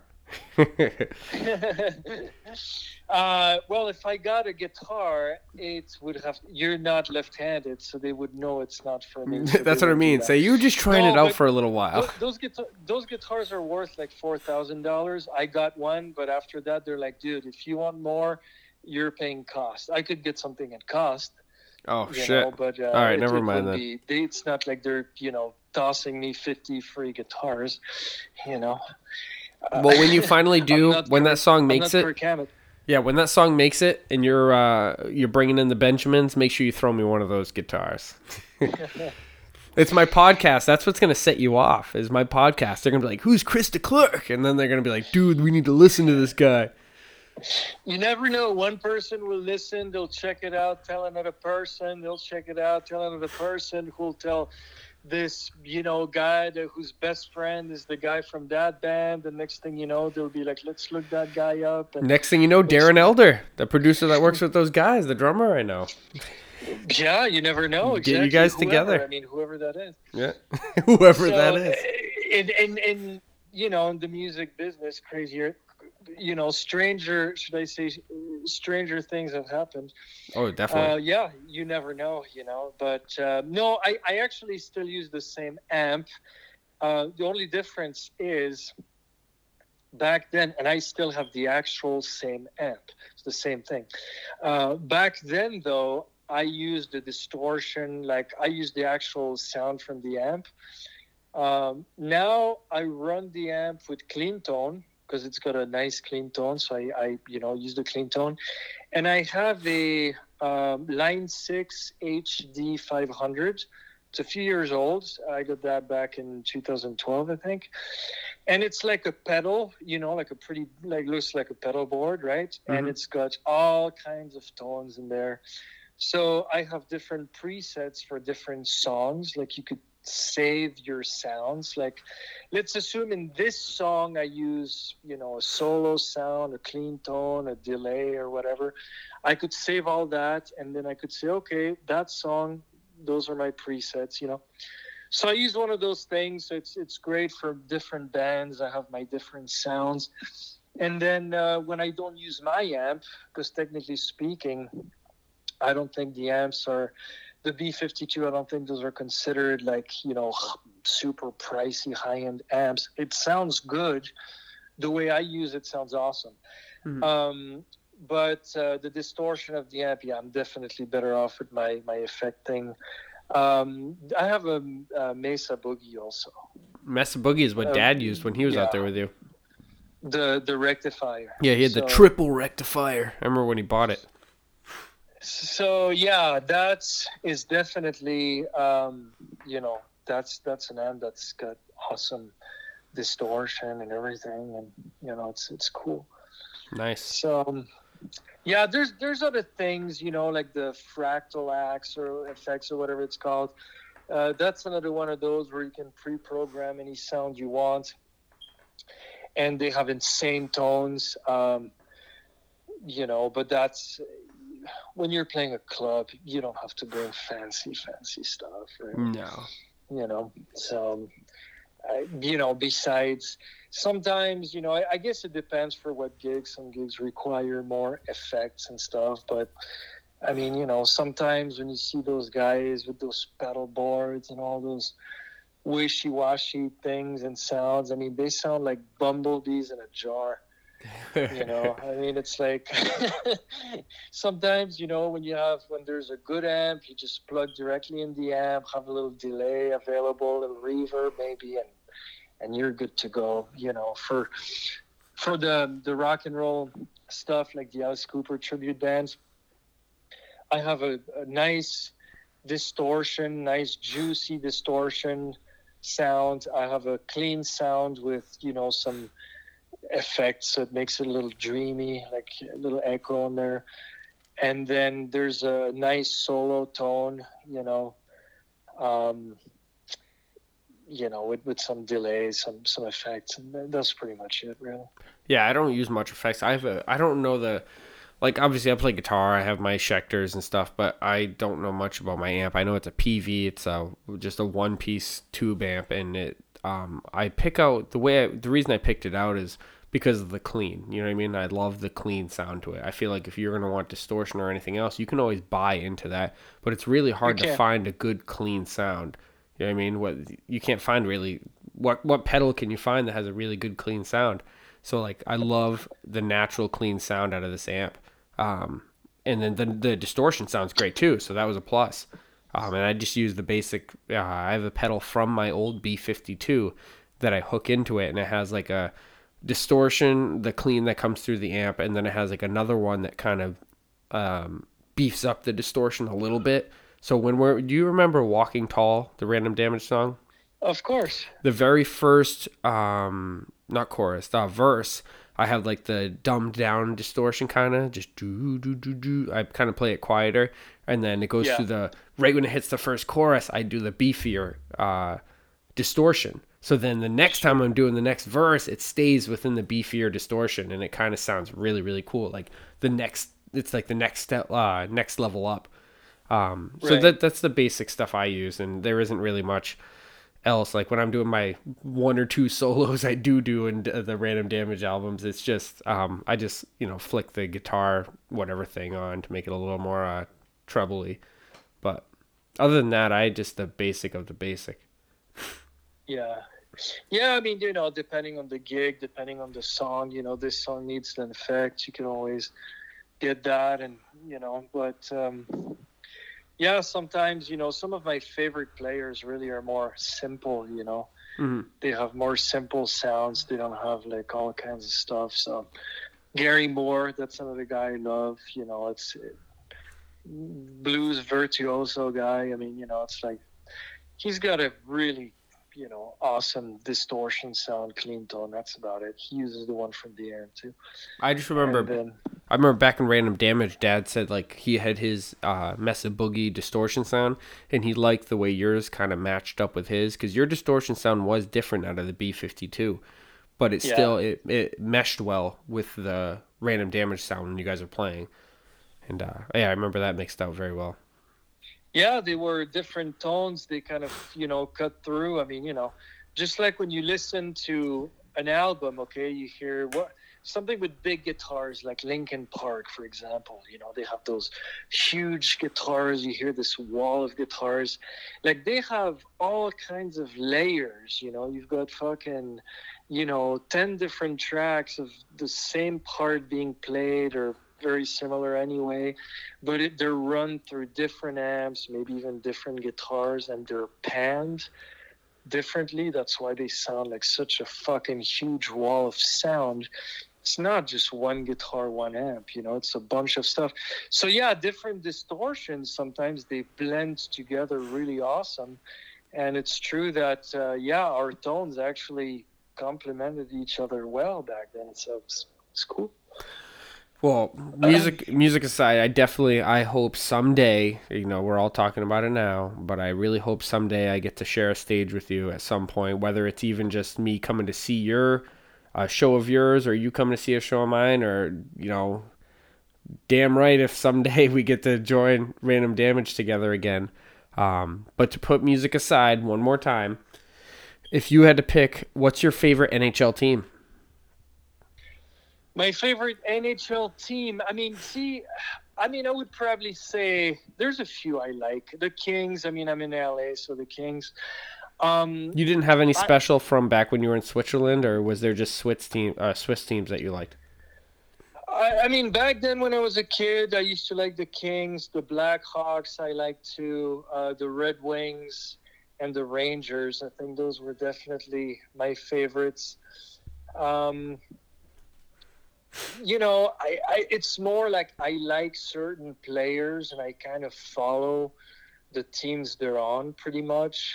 What's your favorite Um, players? If you had to give us like a top 3 to 5 players. it's mostly goalies. Everybody in the NHL is great. They're all amazing. So it's like I enjoy watching all the skaters and stuff. Goalies, I mean, my favorite right now current, though he's soon on his way of retirement, but Jonathan Quick, that's my favorite goalie. That guy is fucking awesome. He's He's pretty can do quick. the yeah, and he's so athletic, like so fast, do the splits. Like it's kind of a hybrid style between current modern goalie and old school too. Oh So yeah, he's he's stand up and butterfly. He's definitely a hybrid goalie. yeah, he's a hybrid. So it's not just because when they just do the butterfly, I mean it's cool, it works, but I like when they're a little different. But there's a bunch of them. Marc-Andre Fleury was definitely one of my favorites too. So I followed, the Knights because of him, the Kings. I followed the Knights anyway because it was a new team. It's kind of cool. I like the Penguins too. I like a lot of older goalies, like from, like 90s or early 2000s or whatever. Like you a Lundqvist fan? Was that? Are you a Lundqvist fan? I mean, he's great. He's not my favorite. Some of my all-time favorites were probably older ones, like Dominic Hasek was definitely one. That was my all-time favorite. Martin Brodeur, mostly with the Devils. Patrick Roy, the Montreal. Mm-hmm. I mean, you probably remember those guys, right? Oh yeah, of course. From your time too. You're probably right? like a Belfort fan and Kind everything of. else. So yeah, they're at Belfort. I like a lot of the '90s, goalies and stuff. And I liked hockey better in the '90s. Is that your style? Are you like a stand-up goalie, or are you like a little hybrid? Because you're still fairly young. You're only 34 years old, so you. I'm hybrid. Definitely hybrid. I use the butterfly shit ton, of course, but not just that. It's definitely hybrid. Yeah, for sure. You don't. Go ahead, shoot.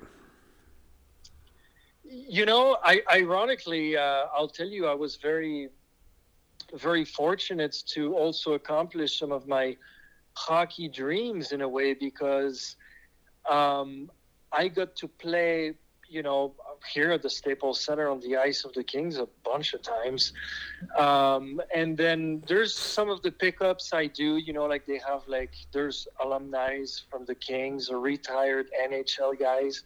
So I played with a bunch of those, retired, NHL guys. And one of my favorite players, Luc Robitaille, he was the team captain when Gretzky was with the Kings.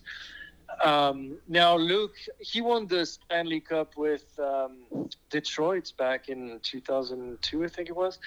But anyway, so yeah, I got to play with him too, would skate with him, and that was really awesome, So that was, I was definitely fucking happy, to skate some of those guys. Some of the shots they can do, it's terrifying. Oh, it is crazy. So fucking hard, man. It's like, even with the padding on, I mean, yeah, they're all stingers, that's for sure. Yeah, I've my brother-in-law. He played juniors a little bit, but he's a great hockey player, and his shot is just so powerful. And I put on goalie pads a couple times, man, and he took a shot, and I caught it right in my palm. Oh my God, did that fucking hurt? It was killer. And I just can't imagine some of those guys that are doing that. I have a buddy who, Matt Labby, shout out to him. I don't think he listens, but shout out to him anyway. He went to UNH, University of New Hampshire, and the team needed a goalie, or one of their goalies got kicked out for something like that, and he played high school goalie. So he got like a quick walk-on to a D1 team, and he was still using like his old high school pads that weren't even like professional whatever pads. And I remember it's like in one of his practices he took a shot in his glove and it broke a finger, and I think he still played through. I don't think he ever got a game, but he still got to at least sit on the bench, I think, for some D1 college games, which are pretty fun. Yeah, it's those shots, man. I mean, D1 and all that stuff. I mean, the college players, I mean, minor leagues, and some of those guys, man, send shots. It's absolutely terrifying. Mm-hmm. I was doing a pickup one time. That was a few years back, 2015, I think, at the Toyota Center. And one of the guys playing was Jason Marshall. He's a retired NHL guy, and he played for the Blues, the Rangers, and the Mighty Ducks. Maybe a Canadian team too. I forgot. Anyway, so I'd gone up to him during warm up, and I was like, "Yeah, man, like I want to feel like a real, real NHL shot. Like, go ahead, shoot, And it's like, I took that thing to the mask, but let me tell you, bro, I had to change my cage after that, and I had a headache for quite a while. I was definitely seeing some stars, and the impact when you take that to the head, it's so loud. Like the ears were just like beep, like I couldn't hear anything after that. That's messed up. That's Yeah, crazy. that was, and I was expecting it. We were just warming up, like, okay, go for it, I'm ready. And that shot was just so hard. Like you don't even see anything at that point. That's crazy. Pretty intense. Yeah. Do you obviously you say you like the Pittsburgh? Do you know who Brian Dumoulin is? The defenseman? No. I mean, I'm not familiar with every name. So no, I'm gonna say no to that one. Yeah, Right now. Dumoulin's played there for like 10 years now. He's won a few Stanley Cups with them, and he's actually from Maine. And I've gotten better at hockey since I've worked at an ice rink, but before it, I was terrible. And I remember my first pickup hockey at the rink I work at. He was just getting drafted, or he was about to get drafted by the Hurricanes or something like that. And he was there, and he was playing, and he was insane, and he was just a little kid. You know what I mean? And now he's, multi-time Stanley Cup winner with the Pittsburgh Penguins. So that was my my one before he was famous hockey player to kind of play with. That's awesome. That's cool. Yeah, I had this one guy. I don't remember his name. I think it might be Dave. We were playing pickup hockey, and I wasn't wearing a cage or a shield or anything. And I'm on the other side, like back door of the goalie, and he took a shot, man, and it was going right for my face, and I turned just in time for it to skim off my shoulder. And I'm like, holy hell, I almost got just... And he had a hard shot. He was a scary dude. I think he played semi-pro somewhere. But it was just a puck going right for my face, and I moved just in time for it to skim off my shoulder. So I'm like, these guys can fucking shoot. Yes, some of those shots are definitely super dangerous for sure. Like, you gotta watch out. I think it's almost irresponsible or stupid to not wear a cage, even as a regular skater, because I mean, it's like you never know when one of those pucks is gonna come for you, or a stick. Oh yeah, I definitely understand what I mean? that. Yeah, I wear a half shield now, but like it's still like I've gone back and forth from a fishbowl to a half shield to a fishbowl, and what it takes is for me to get hit in the face with a stick to me to go back to a fishbowl, and then I end up going back to a half shield a couple years later, and then I get a stick to the face. So I'm due for a stick to the face pretty soon because I've had the half shield for a while now. I've seen so many injuries in just a couple of years because I was on the bench for a while. I had hurt my knee, and not playing hockey, just by walking down the street, I twisted my knee, and then my knee just gave out, and I was off for a while. Of course, with my awesome Obamacare that didn't cover anything, I couldn't really get any treatment. Big shout out to Obamacare.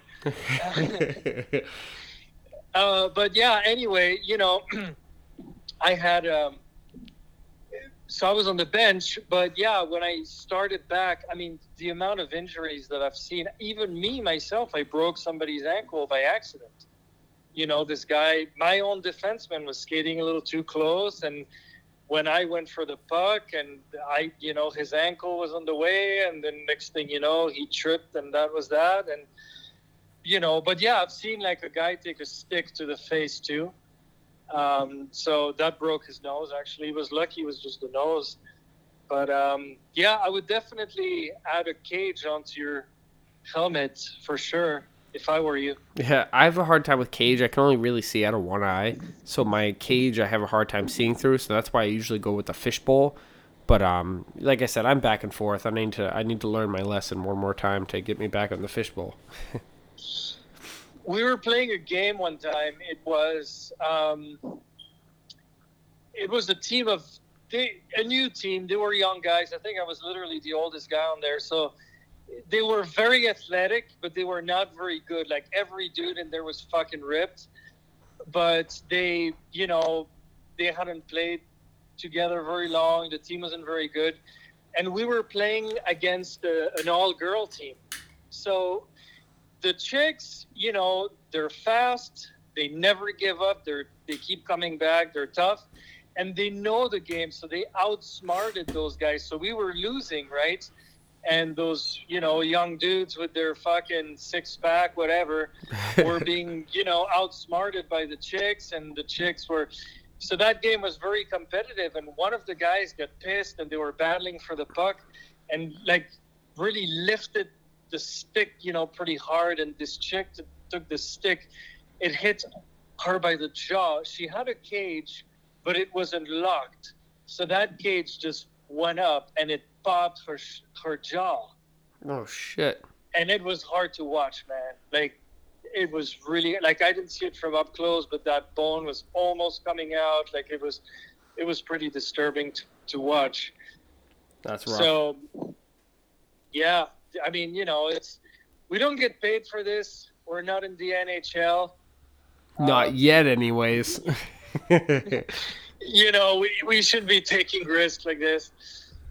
So, accidents happen, Definitely. But, yeah, so keep playing hockey, keep playing music. But we're definitely going to have to do that again, that podcast. Multiple 2.0. things. We have so much to do together, and we live 3,000 miles away from each other. We have to play hockey together. We got to play music together. We got to do 1,000 things. We do. Actually, I would love to play hockey over there. Maybe one day I should get on a plane. We'll. You know what? It's probably a random damage gig over there. I'll join you guys. It's probably a lot more possible for you to fly over here and have us do a random damage show somewhere and you play hockey with me than having us all move or all go to LA. Granted, that's my goal is to play in Los Angeles, but as you're making it sound horrible, like it's a freaking shit show, and you'd probably rather play over here in Boston. I would love to go over there. Actually, I've gone to more than half of the states. I mean, with traveling and touring and stuff. So I've seen most states, but Maine and New Hampshire are some of the ones I've never been. Well, I've been to New York, I've been to Massachusetts, but yeah, in Rhode Island, I've never been there either. Hey, if there's next summer anything, you say, hey, do you know what? I want to take a trip up there and have a little vacation in Maine. I have a house for you. You can come up here, stay. We'll hang out, do a podcast. We'll try to plan a show for it. You just let me know and you'll come on up. Yeah, I would love to. So I was going to ask you, how far does your dad live from you? Is he close to you or not? No, it's like 2 hours. Oh, yeah, it is 2 hours. Huh? Yeah, but that's nothing. I drive an hour to work. You know what I mean? I drive 55 minutes to work every day, so it's like nothing. So when I drive to New Hampshire, it's mostly highway. Like some people are like, Jesus Christ, you drive an hour to work? I drive 15 minutes, and I think it's a long time. I'm like, dude, I've been driving long distances forever. You know what I mean? So when I go see Dad or something, my grandparents and stuff in New Hampshire, it's only 2 hours away. It's a hop, skip, and a jump for me. Yeah. I mean, 2 hours, yeah, it's not that bad of a drive. I'll do that too. No. So, how old is your dad now? He's 50. By the way. How old? 50. He was born in 70, so he's 50 years old now. Oh, he's 50. Yeah. He's still looking good, but he got mad at me the other day. I don't know if he was mad, but he was annoyed because a few years ago we had a show, me and him. It was just me and him, I think, doing a backyard cover show, whatever. And he was walking up the hill, and he's probably going to be mad that I'm saying this on here, but you could totally tell that, like, he's thinning on top, right? So I said something to him, and I'm pretty sure ever since then he's worn a bandana or his hair back because he has long hair. Um, Right. so I was just with him a couple weeks ago for like the first time in like 6 months. He was up. We had band practice, and I went over there, and he had his hair back. I'm like, Dad, just take your hair down. Take your hair down. And he was like, No, no, he won't. His girlfriend says apparently, like right on the back of his head, he has a big bald spot, but he won't take his hair down. And I want him to because I'm his son. Of course, I'm gonna give him fucking hell about it. You know what I mean? He gives me shit all the time about stuff. But yep, big old rock and roll dad. I think he's balding. Hey, it happens to the best of us, you know. I'm saying this But now, like talking shit about him, but I'm right around the corner too. For all we know, I'm gonna be bald also. actually, I think you'll be fine. I think it leaps a generation. Yeah. I think your son might be bald. I hope so. I hope but- it's not me. Well, it says it comes from your mom's side of the family, and my mom's side, my mom, like my uncle, my grandfather and stuff, they all had full heads of hair even when they were older. So I think I'm all set. Right. But yeah. Yeah. You should. I mean, you should be fine. From what I've seen of you, you look fine. I mean, my dad is entirely bald. My grandpa was not, so I'm hoping I'm fine. Yeah, So yeah. we'll You have see. a so you have far so good. yeah, you have a nice full head of hair, so I'm pretty sure you're all set. You're in mid-30s kind of. Right. That's weird to think, huh? Not yet. I'm still 34. It's not yet mid-30s. Almost. Don't jump the gun, right? Don't jump the gun.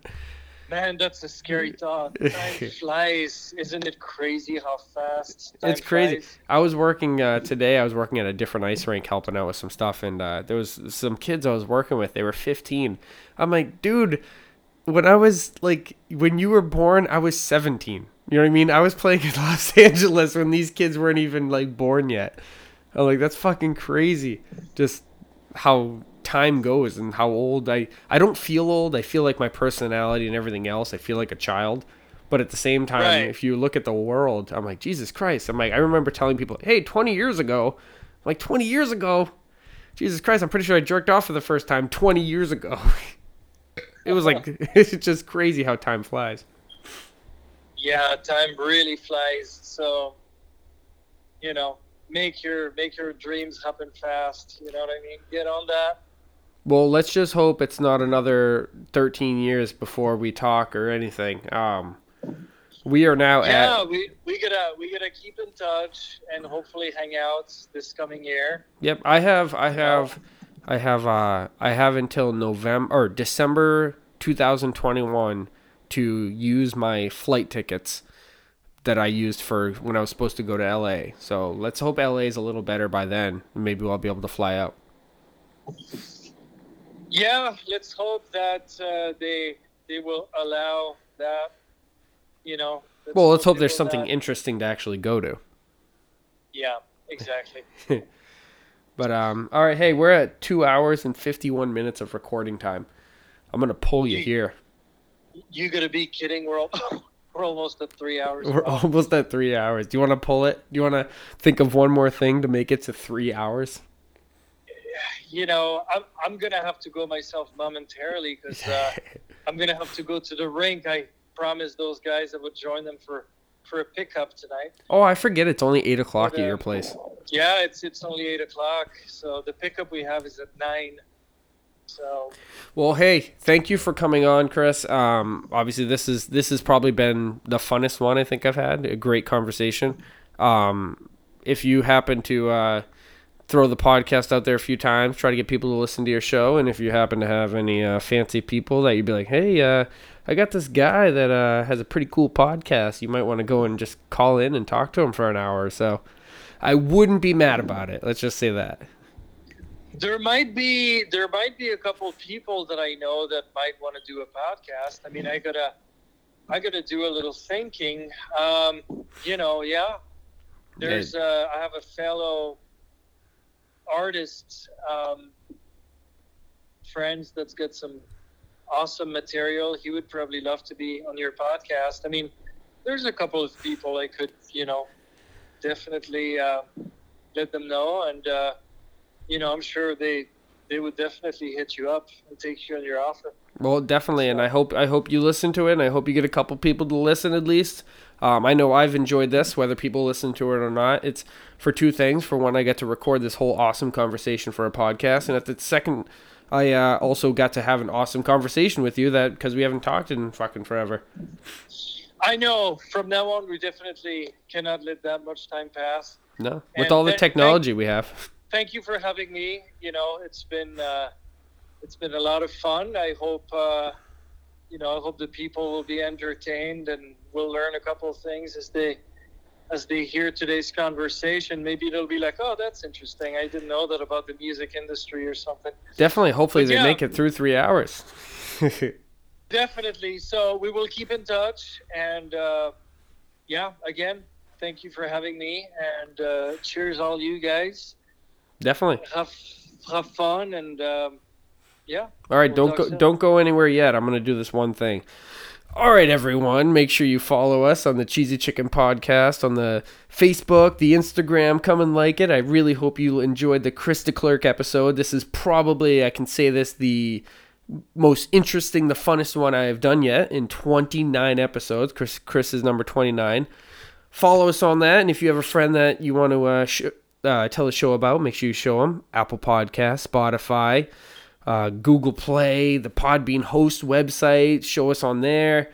We have 1 or 2 episodes a week. Let it go. Show us. Thank you, Chris Declercq. Thank you.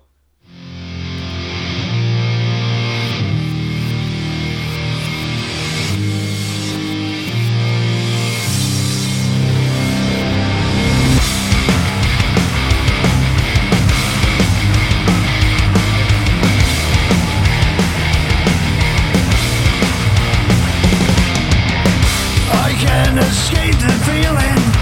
I know just what I'm needing. You watch me lose my mind, and then the walls close in. When darkness comes around, you have to stand your ground. We turn wrong into right. We rock and roll all night.